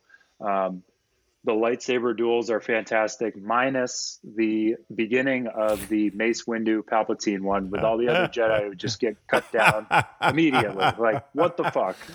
Every time. WTF, What the man? fuck? Like, really? They're masters. I Come know. on. Like, how? There's some bad CGI in this movie too, but I will say, like, the tragedy grows, kind of like it gets sadder and sadder with every watch, and his turn kind of feels quickly at the begin, like the first couple times you watch it, but it's really complex even within the movie, even without some of the things I had said. It's like at the beginning, Anakin kills Dooku and Palpatine tells him he was too dangerous to be left alive. Later on, he sees Mace Windu and Palpatine fighting, and Mace repeats the same line directed at Palpatine. This kind of further solidifies that Anakin understands that there's no real difference between the Jedi and the Sith from a certain point of view. And all in all, he chooses to save Padme, and he has to stick to that choice and kind of fall into Palpatine's plan, who obviously was pulling the strings the whole time. and then eventually goes down the path of kind of seeing how attainable power is. So that kind of starts to corrupt him, on top of, maybe some regret about his decision and just kind of losing his way. The end of this movie is beyond amazing. Order 66, the music, the tragedy, the duels, the duel of the fates, the soundtrack, the score, the fucking lightsaber battle with Anakin and Obi-Wan is amazing and beautiful and epic and sad. And it's, and then another cool parallel towards the end of this movie is kind of how Anakin and Padme are on the operating tables at the same time. It's like, in my headcanon, Palpatine is taking Padme's life to save Anakin's, and he would have a hold on him forever because he kept him alive. And it just, this movie has gone better. And truthfully, when I was writing this list, I kept flip-flopping Empire and Revenge of the Sith, but I was trying to think back to some of the gaps that were filled in with that show, and kind of watching it more recently. And so number 2, long-winded explanation, but number 2 is definitely Revenge of the Sith for me. Wayne? Oh, I'm glad you liked it, Adam. What do you not like? Let's air it out. What do we got? I'll start with this one. I think that it's by far the best of the original trilogy. Oh. It's one I do not hate. I like it way, way better than episodes 1 and 2. Particularly the last half of the movie. I mean, the fact that Obi-Wan Kenobi is standing 6 inches on higher ground than Anakin Skywalker, so that means that the fight is over, is just... It's like 6 feet. He's keeping his social distance. I have the high ground now. I have the high ground. No, I actually really do like. I actually really do like the second half of this movie. I do think that you hit a spot that I agree with. I think the transition is pretty quick. It's just like, you killed younglings and now you're bad, and there's just. But you know what's interesting about this is our difference in ages. And that's, I think, the biggest thing, Will. I think it's that's huge. The biggest thing. I think it has so much to do with it. And it's not even gigantic, but even, that age difference that we do have, I think plays a part in it. And I think that's fine. And I'm probably coming off like I am, but I'm not a total prequel hater. I don't despise them like other people do. If I'm doing a Star Wars watch, I will watch them. Yeah. I consider them part of these 9 movies. But a lot of people don't. A lot of people are like, no, I'll never watch those. They suck. Oh, come on. But this is the best of the 3. I think this is where Hayden Christensen really steps up as an actor, because 100%. I don't think he's great. Well, he's really not in the first one too much, but honestly think that was the screenplay. Honestly, I think it's better written than the other 2. Yeah. I mean, this one's better written. Yep. It's like being called the best smelling fart, but yeah, but when you're on Mustafar, no, it is much better. Smells so much better. No, it is much better than the other 2. I actually enjoy the transition of episode 3 into episode 4 a lot. I think you start getting the Star Wars feels in the second half of this movie pretty substantially. And I think for someone who doesn't really enjoy them, I think this trilogy can sometimes be overly criticized. I think it's like the cliche thing to do, and to just say they suck. And so give me some examples as to why. And if people watch the second half of this movie and the transition from episode 3 to episode 4, I don't think they'll feel that way, because I think it's very strong and powerful. And even the scene I was making fun of is awesome at the end with Obi-Wan and Anakin and Natalie Portman's heartbreaking scene. My heart is breaking. And it's all, I do love I don't know if you guys remember the MTV Movie Awards spoof of that scene with Jimmy Fallon. YouTube it. It's hilarious. They spoofed it on the MTV Movie Awards in whatever that was, 2003, or when did this movie come out? 2005. Yeah, it's pretty funny.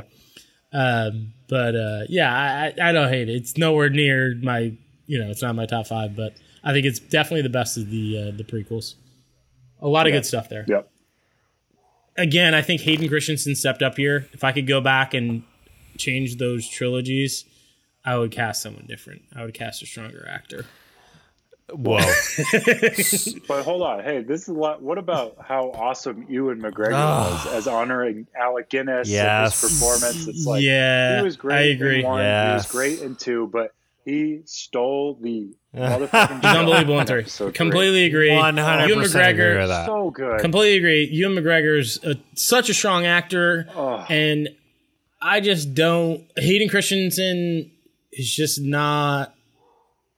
That character is so iconic, and he's not bad. It's not like he's bad, but I want an all-time performance if I'm talking Darth Vader. You want an Adam Driver. I want an Adam Driver. Exactly. I even want better than that when we're talking about Darth Vader. So Darth Vader. You're talking about That's what Darth I feel like Vader. people don't understand when they defend Hayden Christensen, or people are overly criticism of him. Like they just like overly critical of him. Don't understand. Outwardly criticisms. They're so hurtful. Yeah, they are, and like They he's hurt not my bad. feelings. He's fine. He's fine in the role, and like I said, I think he does a better job as the trilogy goes along. Honestly, but I just the problem. I think you need an all time actor in that role. The problem with 3 stems from episode 2. Yeah, The it does. whole problem It does. with 3 stems from 2 because you did not set up this character well. You did not set him up from this kid that came from Tatooine, from nowhere. He's from exactly, we talk cylindrical. Yeah. He did not start well. Or at least, in my opinion, he did start well from episode 1, but did not continue that in episode 2. 2 does take a break in character development It to does. be this action movie. Absolutely. Yeah. It does. Absolutely. You lose the character development of Darth Vader in episode 2 from episode 1 to episode 3. There's this like void. And all of a sudden you have this amazing character in episode 3 that you were like, what the fuck happened in episode 2? Pretty much, yeah. Like, who the... Yeah. I don't agree with this guy. I want to like Anakin Skywalker in episode 2, and I don't like him. I hate him. Yeah. You want to like him like you did in episode 1 and episode 3, but you don't like him. It's just like, I hate this fucking character. And all of a sudden in episode 3, you're supposed to care about this guy that started at the top and fell. Again, Adam, I'm going to agree with you. This is why Clone Wars is very important. I have a hard time watching. Please give it a watch. I have a hard time watching it because of the the CGI of it. Just like I have a hard time watching it, but it is good. Yeah. It does continue the story, and it gives you a little bit better perspective on Anakin Skywalker than 2 does. Yeah, probably. Yeah, without spoiling that show, it kind of you see a flip relationship where Anakin has a Padawan in that show, so he kind of understands that relationship and how he's failing in certain ways there and failing to live up to his potential with being Obi-Wan's Padawan and all apprentice and all this stuff. It's it fills in a lot of gaps that after I finished the Clone Wars and after this most recent season, it skyrocketed this movie for me because in the in-between years between episode 3 and episode 7 when those were released, like all we had was the 6 of them, and I was like, well, I don't really like the prequels even though I grew up with them. I was like, the original trilogy is always better, but that show and having that flushed out a little bit more and kind of fill in some of the gaps from episode 2 into 3 like really just skyrocketed this movie for me. So that's that's a strong number 2 for me. I feel like we would have had a high prequel. I knew this was coming. And now we are on to Wayne's number 2. Oh, number 2 for me, we talked about with Adam's number 5. It's Rogue One, 2016. Gareth Edwards, I feel like, did a great job bringing in Star Wars to a modern age. He gave us the cinematography we were looking for. Oh my God, the cinematography, the color. Beautiful movie. Beautiful movie. So good. Yeah. Felicity Jones, Diego Luna, which, like I said, Y tu mamá también. You just wanted to say that again. God, I love saying that movie. Busted. Y tu mamá también, which was directed by Alfonso Cuarón. So good. I was expecting him to make out with a dude at some point in time, but wishful thinking. Ben Mendelsohn, Donnie Yen, Mads Mikkelsen, Alan Tudyk, Riz Ahmed. So good. I can't. Ben Mendelsohn's an all-time villain character.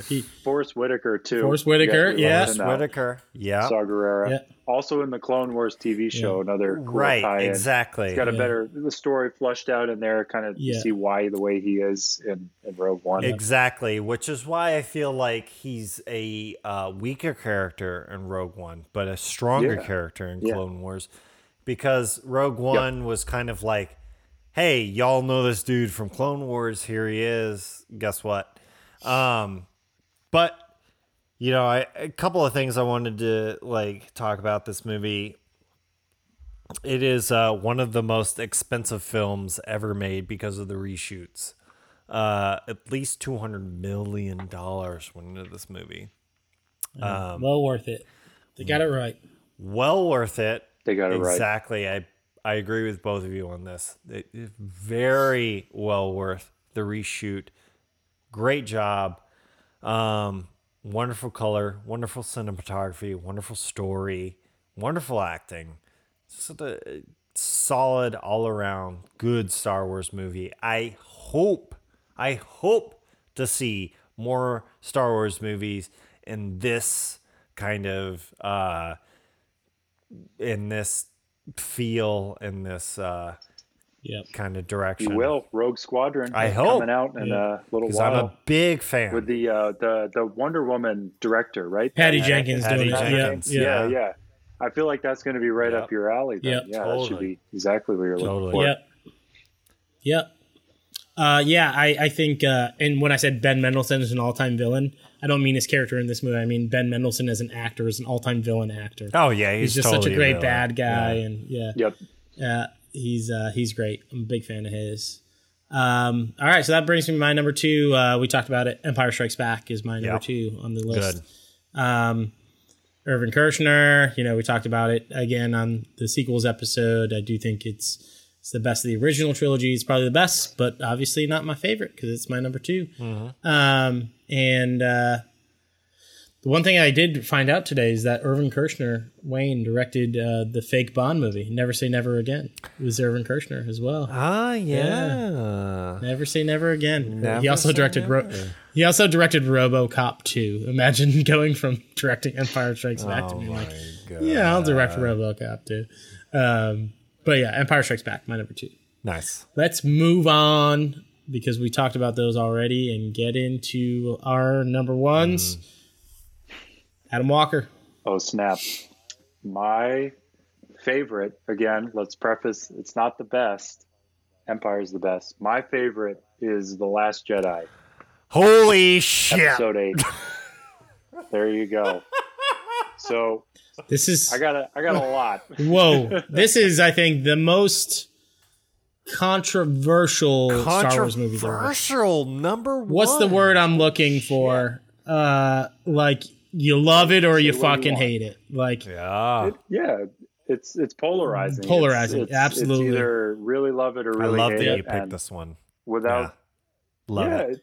I hate it, but it's because it's so polarizing. No, I hate it too. I wanted to be. But I want to know what he thinks. I wanted to be completely honest, and it's truthfully my favorite, and as I explained, I grew up with these, and I really value Star Wars, and it's always something that gets me through tough times or just really excites me, and I go crazy over it. But I truthfully adore this movie, and in my opinion, it has the best cinematography and the best score. I thought Rian Johnson and his team and John Williams knocked it out of the park with the look. Maybe you can disagree about some of the stuff within the movie, but it is one of the most aesthetically pleasing and beautiful Star Wars movies, and the score is just out of this world. There's I like this it was an interesting time where The Force Awakens had come out and you were left with such a cliffhanger, and I didn't know kind of where they would want to go next and how they would follow up such a crazy story like we saw, but they picked it up right where it left off. The opening is, right on Ahch-To. You pick up, right with Luke and everything, but I just fell in love with it the first time I saw it opening night, and it was just so different. It subverted so many expectations that I had, and so many ways I thought this movie would go. It didn't. And I found myself really enjoying that kind of breath of fresh air for me. Again, This is all my opinion.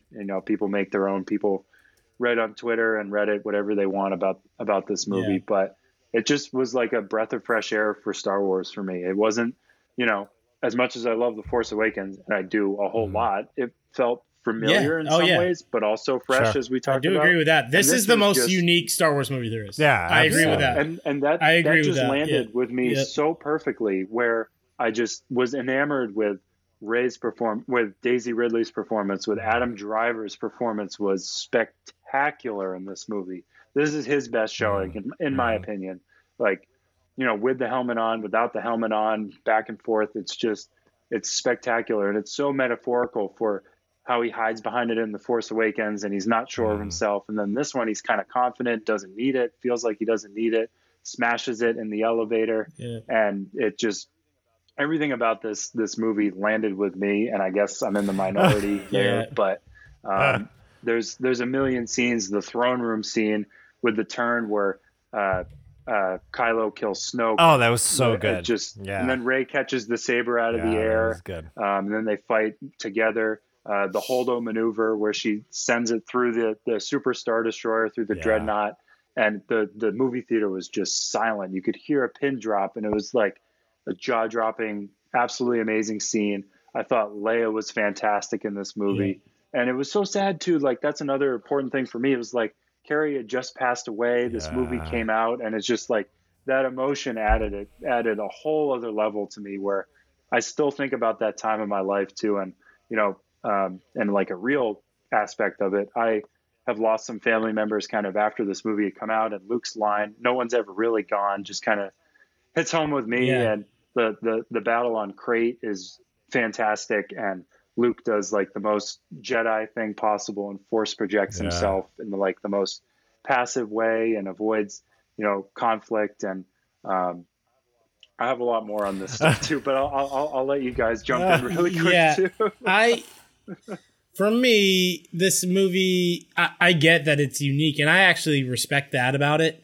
And I do think it's very, like I said, most polarizing, most controversial Star Wars movie I think there is. For me, there's just a couple. I just think flat out in the middle of this movie is boring. I think that Rose, the forcefulness of Rose on us is brutal. I got nothing. And she's actually like a good actor too. I want to like her, but the character is just so forced on us. Yeah. I wanted more out of the Snoke storyline, and I wanted more out of the Luke storyline. I thought that particularly because he was not in the first one at all, I wanted so much more out of the Luke Skywalker storyline, maybe even into movie 3, than I got out of this movie. And, like I said, for me, it's just this middle part that just dragged and dragged and dragged. I think that there's a lot of good in this, and I do agree with the look of this movie. Rian Johnson, I don't know how you say it, but he actually, I think the next movie he directed was Knives Out, which is like my favorite movie of the last 5 years. So good. It's incredible. That movie I can watch over and over again. It is so up my alley, and it's a totally different movie, but it's also totally appeasing to watch. Like it takes place in just one mansion essentially. And it's so good on the eyes. That movie. The game of Clue. Yeah, essentially it's Clue. It's Clue. Yeah, exactly.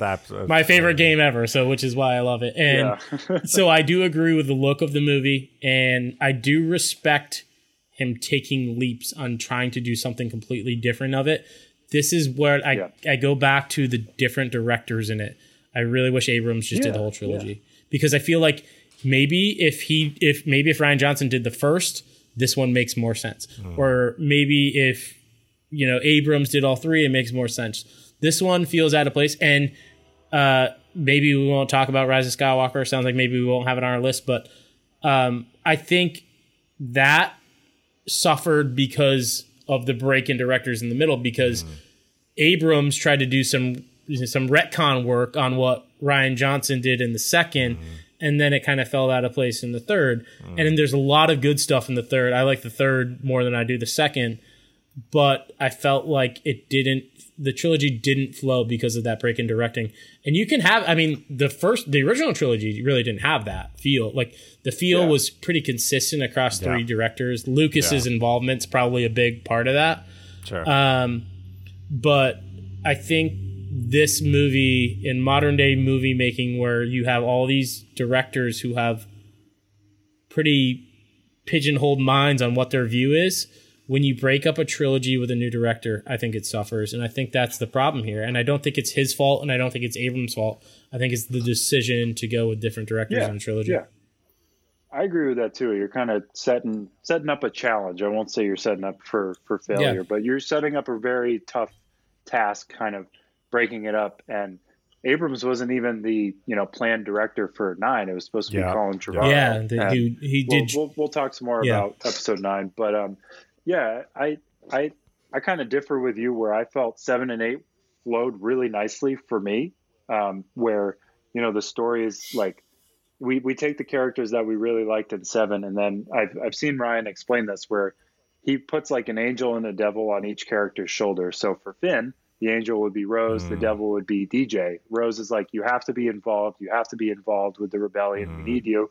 DJ's like, nah, man, don't join, don't get involved. And that was Finn's whole MO in episode 7 was, I got to get out of the First Order. I got to run away from them. I can't, but he's being pulled in because of Rey and, Poe and all that stuff. Yeah. And then he's like, got, a choice to make. He's got both of them on his shoulders. And with Kylo, it's like, he's got Luke and he's got Rey, or Snoke. He's got good and bad pulling at him in both directions. And Rey's got Kylo and Luke on her shoulders, and Poe has, Leia he's got a lot kind of pulling at him too. And it's that worked for me. It landed for me, but I totally understand your point. And I think, having a consistent director throughout, like whoever it would have been, would have been a little more fluid, but I think my gap lies between 8 and 9, where yours is kind of between 7 and 8. Yeah. And so that's perfectly and I think there's big gaps in the both of them, and I think it's just because these fucking directors are so fucking my way is the highway. I don't think Disney had much of a plan. It's like, well, we got these characters, we got the rights, let's make a bunch of money. Because you're right. I mean, it was supposed to be 3 different directors at first, and I know Colin Trevorrow, like you said, he was doing the Jurassic World movies at the time. He did the first 2 Chris Pratt Jurassic World movies.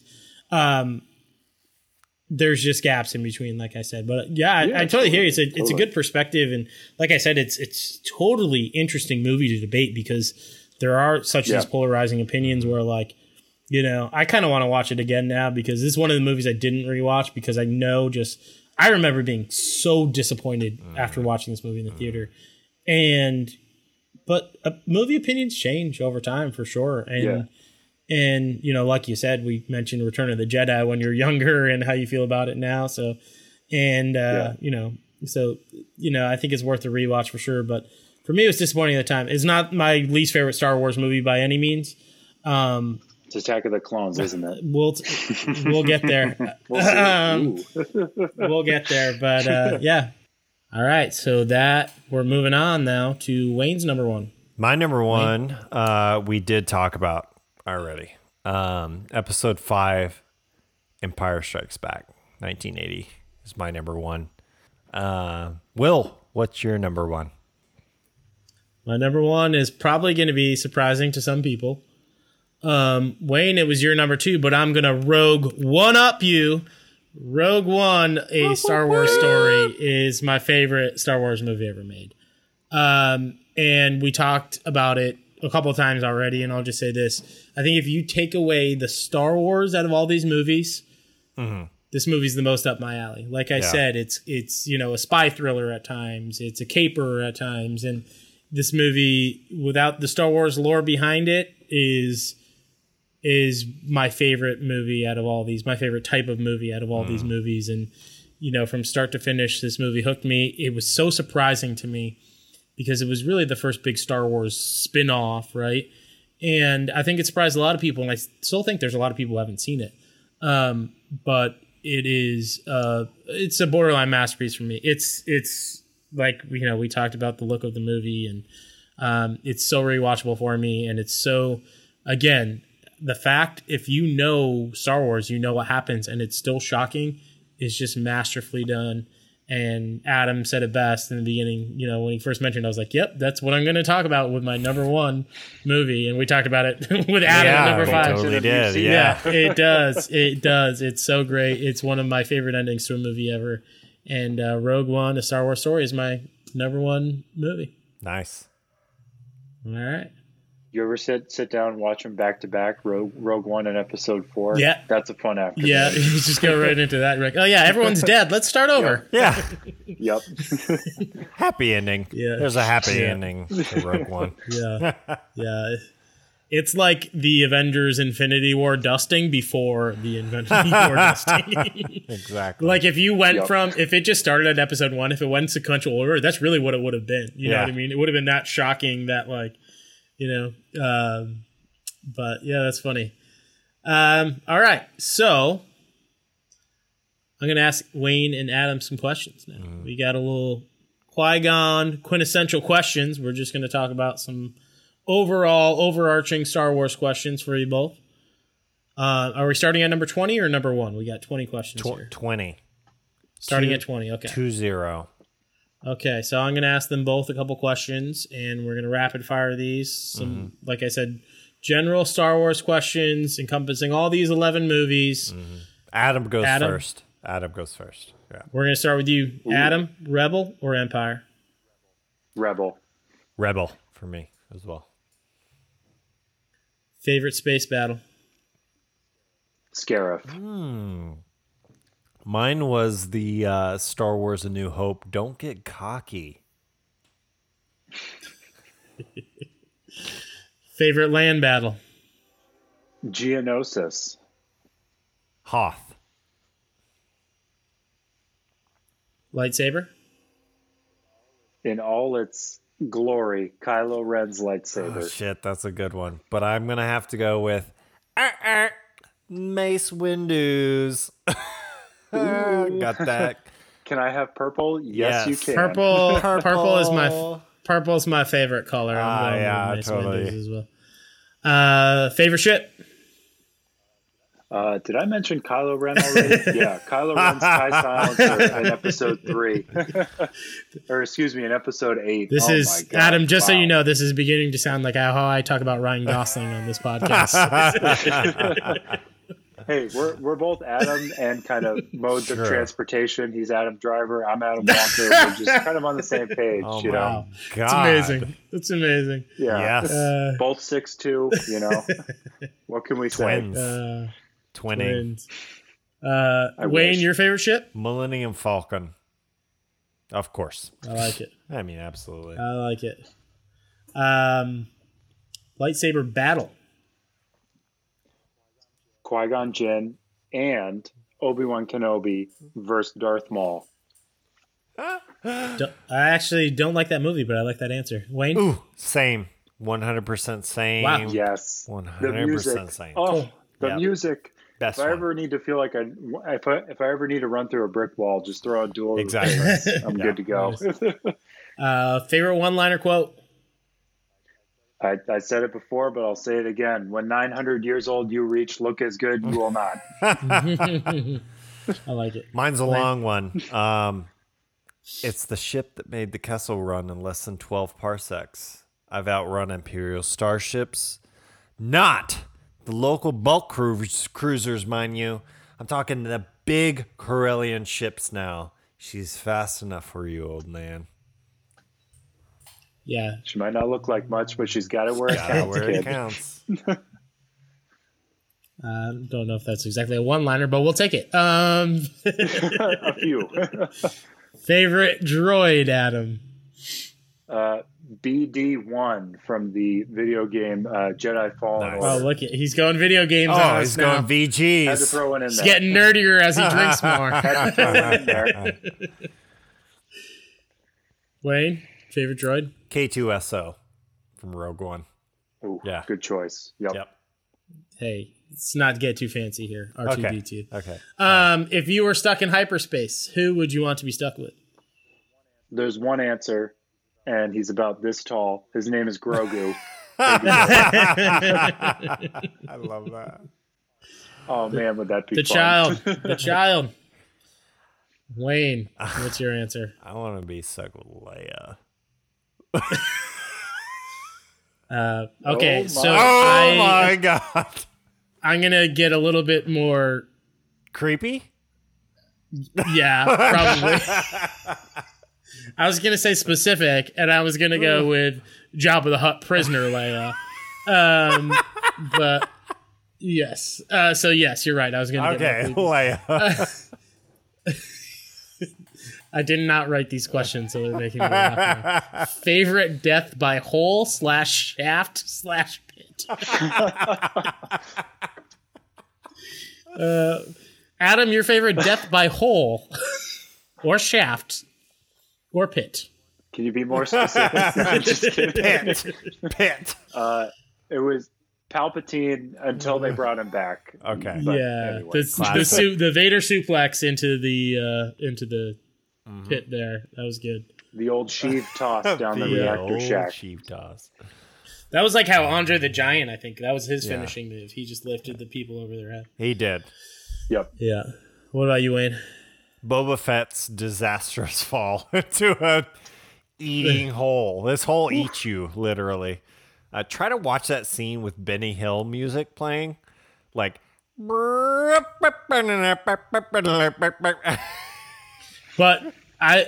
we just picked two deaths that weren't deaths, right? Yeah, Totally. But we didn't know it was a death. I had no idea that was a death. Yep. true. In the movie, it's a death. It's a death. It's a death scene. All right, favorite location, planet, etc.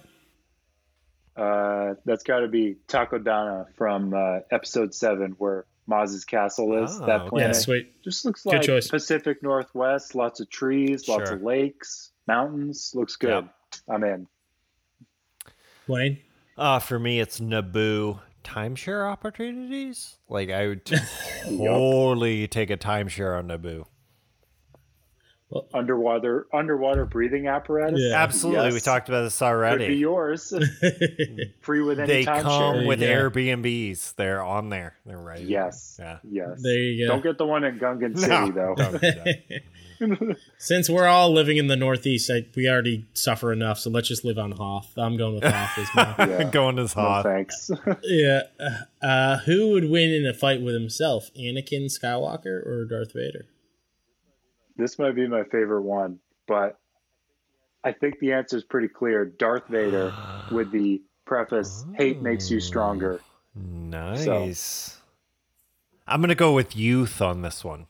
I'm going to say Anakin Skywalker. okay. I think you're crazy. I'm going with Adam. Darth all day, man. Oh, Come wow. on. Okay. Especially with that little scrawny bitch or Hayden Christensen playing him. Come on, let's be real. He's going to jump over your ass.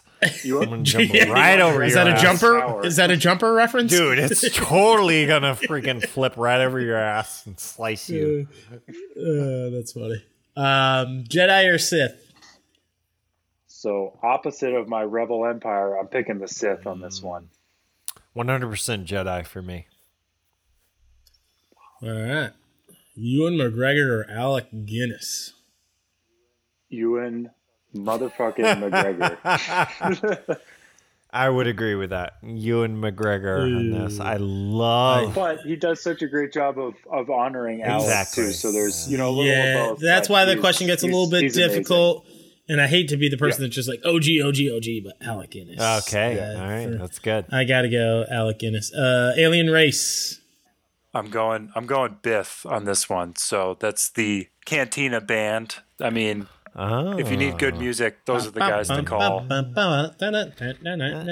know how to write the hits.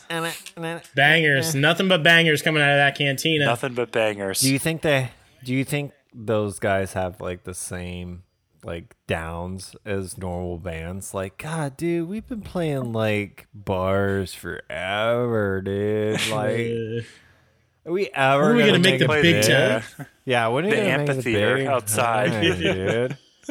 Like Mos Eisley has a great amphitheater. Let's kill it, bro. Yeah, All right. My favorite alien race is by far 100% the Ewoks. I want to just love them forever. I just want 40 of them in my house running around. This is the most predictable answer I could have ever expected in my life. Just my God. I just want to pick them up. I want to pick them up under the armpits and like hold them and just be like, especially the small ones, like I talked about. Just hold them. Very good. I would go Wookiee. Favorite score, song, theme, I guess is a good way to put it. Kylo Ren arrives at battle, and that's the name, so you can look it up on Spotify. It's when he's coming out of the ship in Episode 7. Obviously, his theme is throughout the sequels. But like the opening scene when he comes out of the ship for the first time. Oh, yeah. Premiere. That's a great scene. Max von Sydow, who dies in that scene, who Gary Oldman almost played, by the way. Wow, really? Yeah. Yeah, and it's like one scene, but it's obviously like a very kind of powerful opening scene. Yeah. But and Max von Sydow is great in it. He played like the Three-Eyed Raven in Game of Thrones. Yep. And I think he passed away. Yeah. He's awesome in that. That's a great scene. Yeah, that's that a good choice. brief scene is so great. But that music sucks me in awesome. every time. Oh man. Good choice. 100%. For me, it's going to be Duel of the Fates. Episode 1. When Qui-Gon and Obi-Wan take on Darth Maul. Talk about, like, let's make lightsaber battles our plaything now forever. Yep. Yeah. Yep. Imperial March for me. Back to basics. Good. Yep. Good job. Classic. Good. Yeah. Total classic. Favorite trilogy? The original trilogy.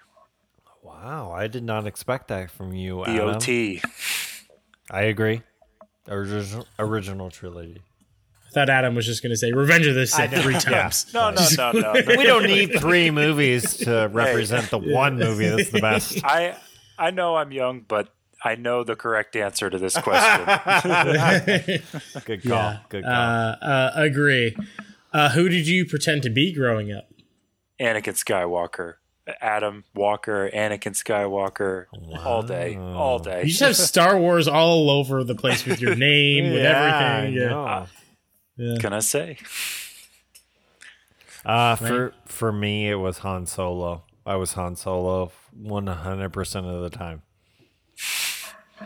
Yeah, for me, it's probably Yoda. He's a little bit taller than me, but other than that, not much though. Not much taller than you. That's good. Favorite heroine? Ahsoka Tano. Oh, nice. Going a little outside the box. Going to some shows for you. Yeah. For me, it was Jyn Erso. I feel like she was a great heroine. Oh, great choice. So good. Well, you know that Carrie Fisher is a person who exists on this planet, guys, right? Just making sure. Not anymore. Whoa. Wow. Yikes. Don't hate me. I love her. Ice cold. Jesus Christ. Favorite. That is ice cold. So good, though.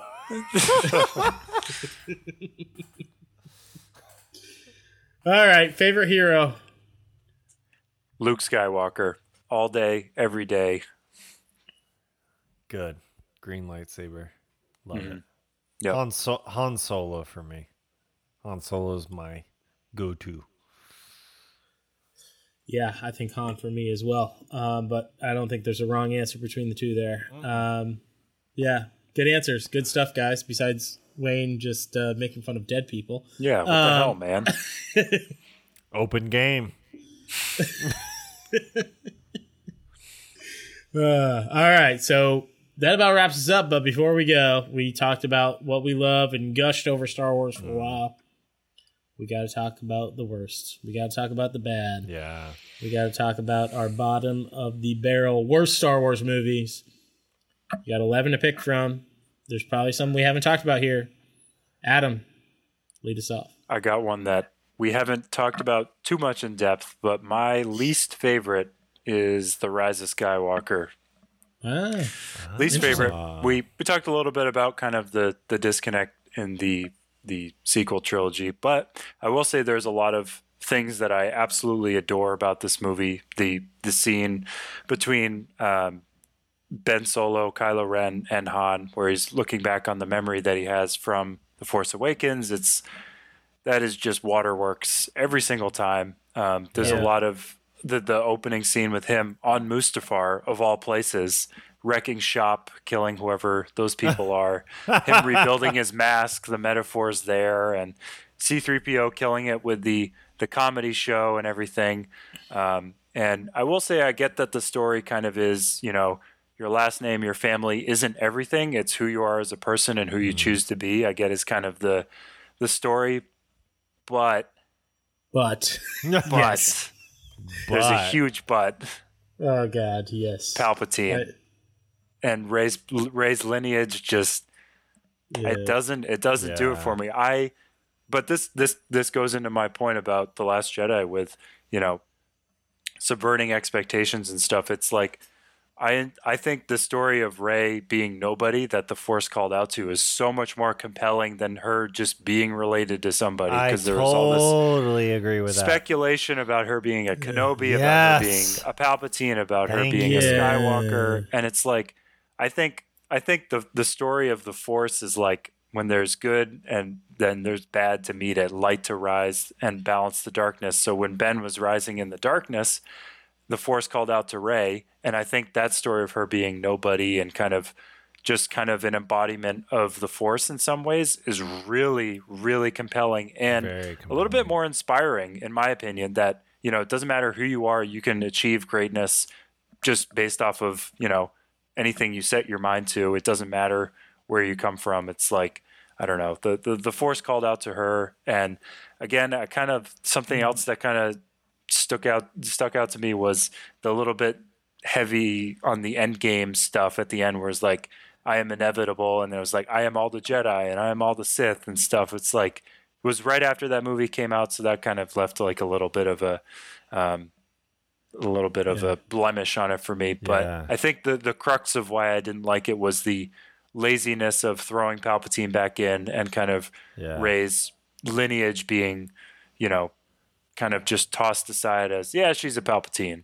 But I try to understand both sides as best I can, but it just didn't land with me. That's all. I was torn on that one because in one hand, I completely agree with what you're saying. Like, her being no one is unique and different. Yeah. But also, like, kind of just like, hey, it's Star Wars. It's like, hey, she's got to have some lineage. She's got to be somebody. Yeah. So I'm torn on it. I just wish, again, going back to the different directors who clearly had different views on her character, they deny that. They say that, like, they had this plan all along that she was going to be Palpatine. There's no way. Ryan Johnson wanted her to be no one. Abrams wanted her to have this lineage of someone else in the film. And I go back to different views on the franchise and a different trilogy with that twist. Yeah. Because I maybe even disagree with you that I would have liked her to have some lineage, but I would have been fine if after episode 2, they should have stuck with that because that's what they wanted. Yeah. And it's just like, nope, she's nobody. Nope, made you look. Actually, she is. Like, I think if they just went back to basics with Star Wars being like, that's her lineage, I think it would have been more consistent and more thorough throughout the movie. It's surprising for me to hear you say that it's your worst. I was, you're all over the place with the most recent trilogy, which is interesting. Though. Yeah, no, it's awesome. I think Star Wars brings that out in people with like totally people feel differently about these different movies. Like some people are probably going to hear us gush about Rogue One and be like, what the fuck? Yeah, what the fuck's wrong with you? Certainly people are going to like think about you guys and and Solo and be like, that's crazy. And certainly people are going to be like Empire and everything else. And, you know, and that's what's very interesting about this. But Rise of Skywalker. Yep. I think that's the one I've seen the most. I think we were talking about it the other night. I think I've only seen it twice. I think The Force Awakens is the one I've seen the most. Yeah, if I have to guess, that might be the one I've seen the most. Wow. But yeah, I don't know. It just was something I wasn't expecting, and felt it's tough, like you had mentioned, kind of with the director changes and everything. But like with that being said, too, there's so many things I love in that movie. So many good things. It's like I said earlier. It's like picking between your favorite kids. There's amazing scenes in that movie, but there's like the kind of bow of putting, you know, all these 9 movies to a close was just like it. I don't know. It felt a little off put. I was a little off put by it, but still a great movie. It's a Star Wars movie. Come on. How do we feel about the kiss at the end? I love it. Oh my God, I love it. I love Reylo. Oh my God, I hate it. Oh God, I hate it so much. I love it so much. Bring it on. Oh God, I hate it. I hate it. Ben Solo, the lightsaber switch, the kiss. The kiss made me so uncomfortable. Well, dude, maybe I'm just jealous that Daisy Ridley got to do that, but you know, whatever. I was about to say. We're not gonna stop people from loving each other that are brother and sister, dude. Like it's their relation is weird to me. I don't know how they're related now because she says she is. I'm Rey Skywalker. They're brother and sister in Force. I don't think that's the case. But the fact, all right, so maybe that's not the case, but the fact that we're even having the conversation makes it a little. I do love hearing somebody actually talking about like, because you are like, I can tell you're like upset about that. You're like, yeah, I really didn't like how they ended it, but also you have a lot of passion for that movie. Like you have some passion for it, how they wrapped up that storyline. I do feel like if we were talking purely movies,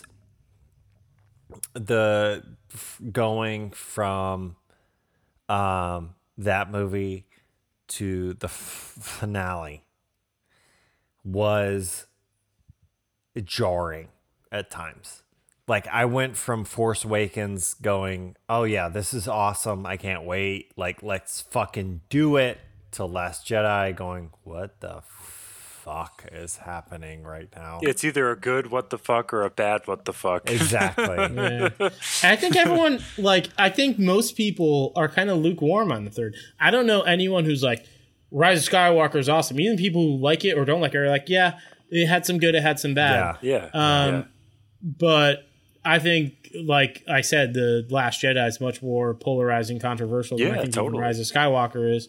But yeah, I think just The Force Awakens just got the most things right out of this trilogy. I think it was just it pleased everybody, and I think it was safe. It was more safe than certainly Last Jedi and even Rise of Skywalker. And I get that, but you know, it was what it was. That's kind of why it was ridiculed at the beginning, and now it's kind of accepted. Because it was safe and familiar, but people have grown to understand some of the differences between 4 and 7 now, where they're like, hey, you know, it's honors it, but it's fresh and it's new. But true. Yeah.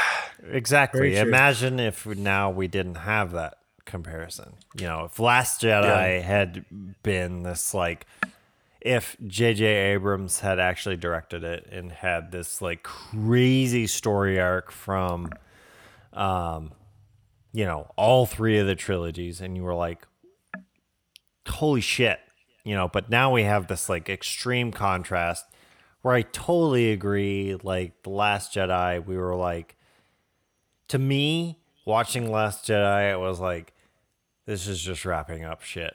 Like that's all it is. It's just wrapping up A, B, and C. Yeah. Totally agree. All right. Well, move on. Wayne, your bottom of the barrel, your worst. Bottom of the barrel is for me is going to be Last Jedi. Ouch. Yeah. But I want to hear you. I want to hear from you. Like, we have the rare. I think this has only happened once in our history. I love it. Where someone has a.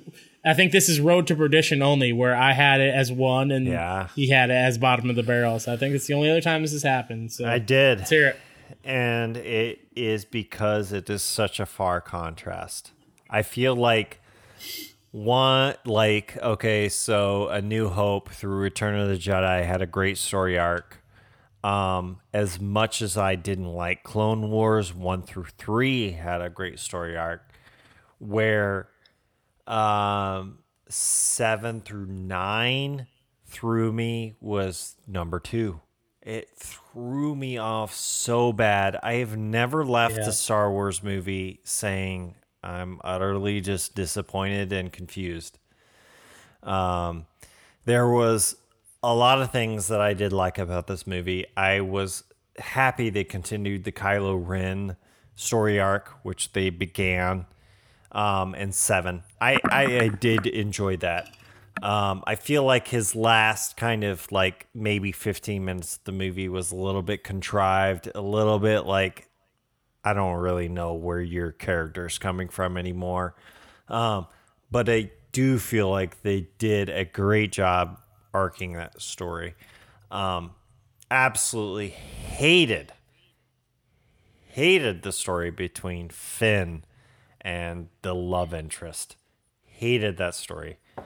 I feel like that was just like, I don't know, we're trying to pull at straws here. But loved seeing Luke Skywalker again. Loved seeing Luke Skywalker again. Loved seeing some of the old characters in this movie. I mean, there's parts of this movie where I look back and I'm in the movie theater and I'm like, oh God, I love seeing Luke Skywalker again. Mark Hamill, just amazing. Yeah, that's one thing that probably we didn't touch on enough is that even though I hated his storyline, Mark Hamill's performance is fucking awesome. Absolutely. Mark Hamill fucking crushes this essentially different version of Luke, right? Yeah. Particularly in the beginning of the movie, he's this completely different version of Luke that you don't know and recognize, and his performance is phenomenal, whether you agree with his storyline or don't, and I don't like the way that they took him. And maybe that's just me being selfish and wanting more of him. You know what I mean? Because he, like I said, he wasn't in the first movie and all that. But undeniable, Mark Hamill is phenomenal in this movie. Absolutely. And I don't discredit any of the actors in Last Jedi. I feel like they had a great performance. They did a great job. I don't discredit any of them. I feel like just the story arc somehow in that sense, it just like evolved in a different way that I didn't want it really to go, it was just this dip in the storyline that I didn't want it to go. Other than that, I did enjoy it. I enjoy watching it. It was, but there's some just like incredibly emotional scenes in there too, like towards the end where you can feel Mark Hamill kind of saying goodbye to Carrie Fisher in the way when he kisses her on the forehead too. No one's ever really gone. He gives her the dice and everything too. It's like at the end of the day, I hear you with those emotional scenes. It's just, absolutely. Absolutely. It was good. Mark Hamill brought his A game. He did. And I mean, in the end, I was a little bit confused, disappointed when I walked out of the movie theater. But when looking back, I can say there are a lot of scenes that I did enjoy out of that movie. Yeah. Yeah. And I will say, like, when I said this was my favorite, like, it's not the best. And because of the reasons you've said, too. Like, I acknowledge everything that's not so great about it, like, still doesn't land with me. It's just, like, the peaks and valleys, but the peaks are so high up for me that's why it like kind of skyrockets on my list. It's almost a microcosm for Star Wars fanship. It's like you love it or you hate it, and that's really what this movie is, and it makes a lot of sense. And listen, I don't fault anyone for loving it, and there's certainly a lot of lovers out there. It's just not, and maybe it's just there's part of an age thing. Probably Wayne and I are more looking for the classic Star Wars movie. But you have to respect the leap that Rian Johnson took, and the fact that this movie is by far the most different of any Star Wars movie. Very different. Even the spin-offs, I would say that this is the most unique one. Oh, totally. And there's something to be said about that. But for me, I'm more on the side of Wayne. It missed for me, but not as much as my bottom of the barrel missed. Oh, thank God. I bit my tongue a lot earlier. I clearly debated between episode 1 and episode 2. The Phantom Menace is the biggest piece of shit I've ever seen. My God, it's so bad. God damn it! So bad. I hate you. Stuck up, half-wit, scruffy-looking nerf herder. My God, guys! Like, what if we watch the same? This movie's so fucking terrible. No, it's not. It is, I hate you. At least, and this is the reason why I didn't pick Attack of the Clones, which I think is almost equally as bad. At least it's just got some I would have totally been okay with you picking Attack of the Clones. The Phantom Menace has. You're crushing the him. Phantom Menace has maybe the worst acting performance I've ever seen in my entire life. Little Annie is the worst actor I've ever seen in my entire life. He's awful. Go easy on him. Get this He's a kid. I don't care. Kid. He's on the screen. He's awful. He is so bad. The fucking underwater shit. Jar Jar Binks is so fucking unwatchable. It's like everyone's like saving grace is the goddamn pod racing scene. I am about so good. So good. Do not mention Liam Neeson in this. The Don't mention Liam Neeson. Don't mention my Liam Neeson is good. Okay. Liam Neeson is underwritten. Okay. He should have a more prominent role in this movie. He should have they should play more into the Qui-Gon Jinn Obi-Wan relationship. Absolutely. That's a miss. Yep. The development on Darth Maul is a miss. He's, like I said earlier, he's a good character. They don't explore him enough. I'm glad they brought him back because they probably realized that. They just totally flubbed the good that they had in this movie. They didn't take advantage of. Yeah. And that's why I think that this is the worst, because there was potential and they didn't take advantage of it. Attack of the Clones at least knew what it was. It kind of was just like, hey, this war movie, this half of it's going to take place in this big Coliseum thing. We're going to bring in Jango Fett and we're going to, have these big battle scenes with Dooku and Christopher Lee. And it's just like, this movie just couldn't ever get its footing for me. And there was potential and it just wasn't there. And it just earned, like, I really, really don't like it. And I want to say most of these movies have a lot of good. This movie really doesn't. Even I think Ewan McGregor doesn't have his footing yet as Obi-Wan Kenobi. Okay. I think he gets it. That's fair. See that. Yeah. I don't think I think Liam Neeson is good, but he's underwritten. I think Maul is not developed enough and not in the movie enough. And I think young Anakin is a horrible actor. The Natalie Portman Padme quote unquote twist is boring and not interesting. Like, she's got her handmaiden with her. It's just her handmaiden, dude. Whatever they call her, whatever. This is just Who is Keira Knightley, by the way. Keira Knightley's the fake Natalie Portman. Yeah, it's like this just is something I can't watch. I got halfway through a rewatch of it this morning, and I'm almost at the point we're talking about, right? Episode 1. I can't believe that, dude. That's always been a strong number 2 of the prequels for me. I know. It's been so like episode 1 of all the prequels has been like top. Yeah. I actually do think most people think Attack of the Clones is the worst, but I think most people go 3, 2, 1 or sorry, 3, 1, 2. Yeah. I go the exact. I think 2 and 1 are both bad. I think 2 has a lot. I think 2 knows what it is more than 1 does. Okay. And that's why I will go with it over that. Like I said before, it kind of gives up on the character development, but it's more entertaining at times as like an action movie and the battle scenes and, all the clone stuff and Christopher Lee. I think it's just more entertaining at times where you can be a silly, dumb action movie. Listen, I fucking love the Fast and the Furious movies. You know what I mean? Know what you are and be that genre. And this movie misses that for me in so many. And like I said, the biggest thing for me is that you had potential. You had seeing Obi-Wan, who's this wise mentor, seeing how he grew up and how he was mentored. They could have just delved into that so much more and grew that relationship, and they just missed on that. They missed on the villain, who had potential, and it's for me why it's my worst Phantom Menace. I've always been curious why Qui-Gon and Darth Maul kind of had to die at the first movie. Like, I feel like it would have been way more compelling and possibly more tragic if that was the constant struggle where Qui-Gon was kind of involved in the training and bringing up of Anakin, and then there was some downfall with maybe Darth Maul and the Emperor kind of deal. But yeah, I agree with you totally 100%. I mean, Qui-Gon honestly is one of my favorite characters in Episode 1. It's not even Obi-Wan. Yeah. It's Qui-Gon. Like, Qui-Gon is just like, where the fuck did you come from? Like, do you know how much money? Do you know how much money him being in that role costed the production team? How much? It's like millions of dollars or $100,000 because they had to extend every doorway because he was too tall. So they had to cut out like a little more of it so he could fit under like the Liam Neeson's that tall? Ships and stuff. Yeah, he's like 6'3" or something. But I can understand that. Totally. Yeah. Wayne's like fucking 6'3", you pussy. Thank God. Thank God they accepted that from Liam Neeson. Yeah.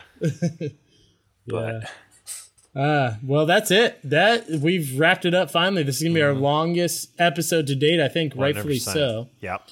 Rightfully so. Adam, thank you so much, man. It was awesome. Guys, this was a total blast. Thanks for inviting me. Happy to be more than happy. Honored to be the first guest and always down to talk Star Wars. Appreciate you guys having me.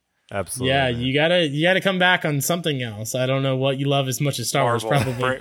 I'm down for Marvel. Okay, we can bring it back. That's I think our most commonly requested. Like, hey, I want to be on the Marvel episode. That is going to be so. Like how you talked about Star Wars, I'm going to talk about Marvel like for days. Yes. Bring it on. And that's going to be a fun one. But. Oh, yeah. And I can't wait for the Latin American cinema documentary movie. Let's talk 1960s Latin America cinema documentaries. People sometimes say Wayne and I agree too much, and it's just like, yeah, I'm wanting to talk about comic books, and he wants to talk about Latin American documentaries. That's great. Well, again, Adam, we appreciate it. Next week, Wayne, you and I are talking our girl, Sandy B. Sandy B. Next week, we're doing Sandy Bullock movies. Our first actress episode. Yeah. We decided we pick one of our favorites. We're going to do Sandy Bullock episode. Yep. A lot of different movies to choose from. Action, rom-coms. So many, dude. She covers it all. And we'll talk about it then. Adam, we'll see you on another episode soon. We'd love to have you back, man. This was awesome. Thanks, guys. Sounds good. Cheers, Appreciate Adam. it. Cheers. Cheers, guys.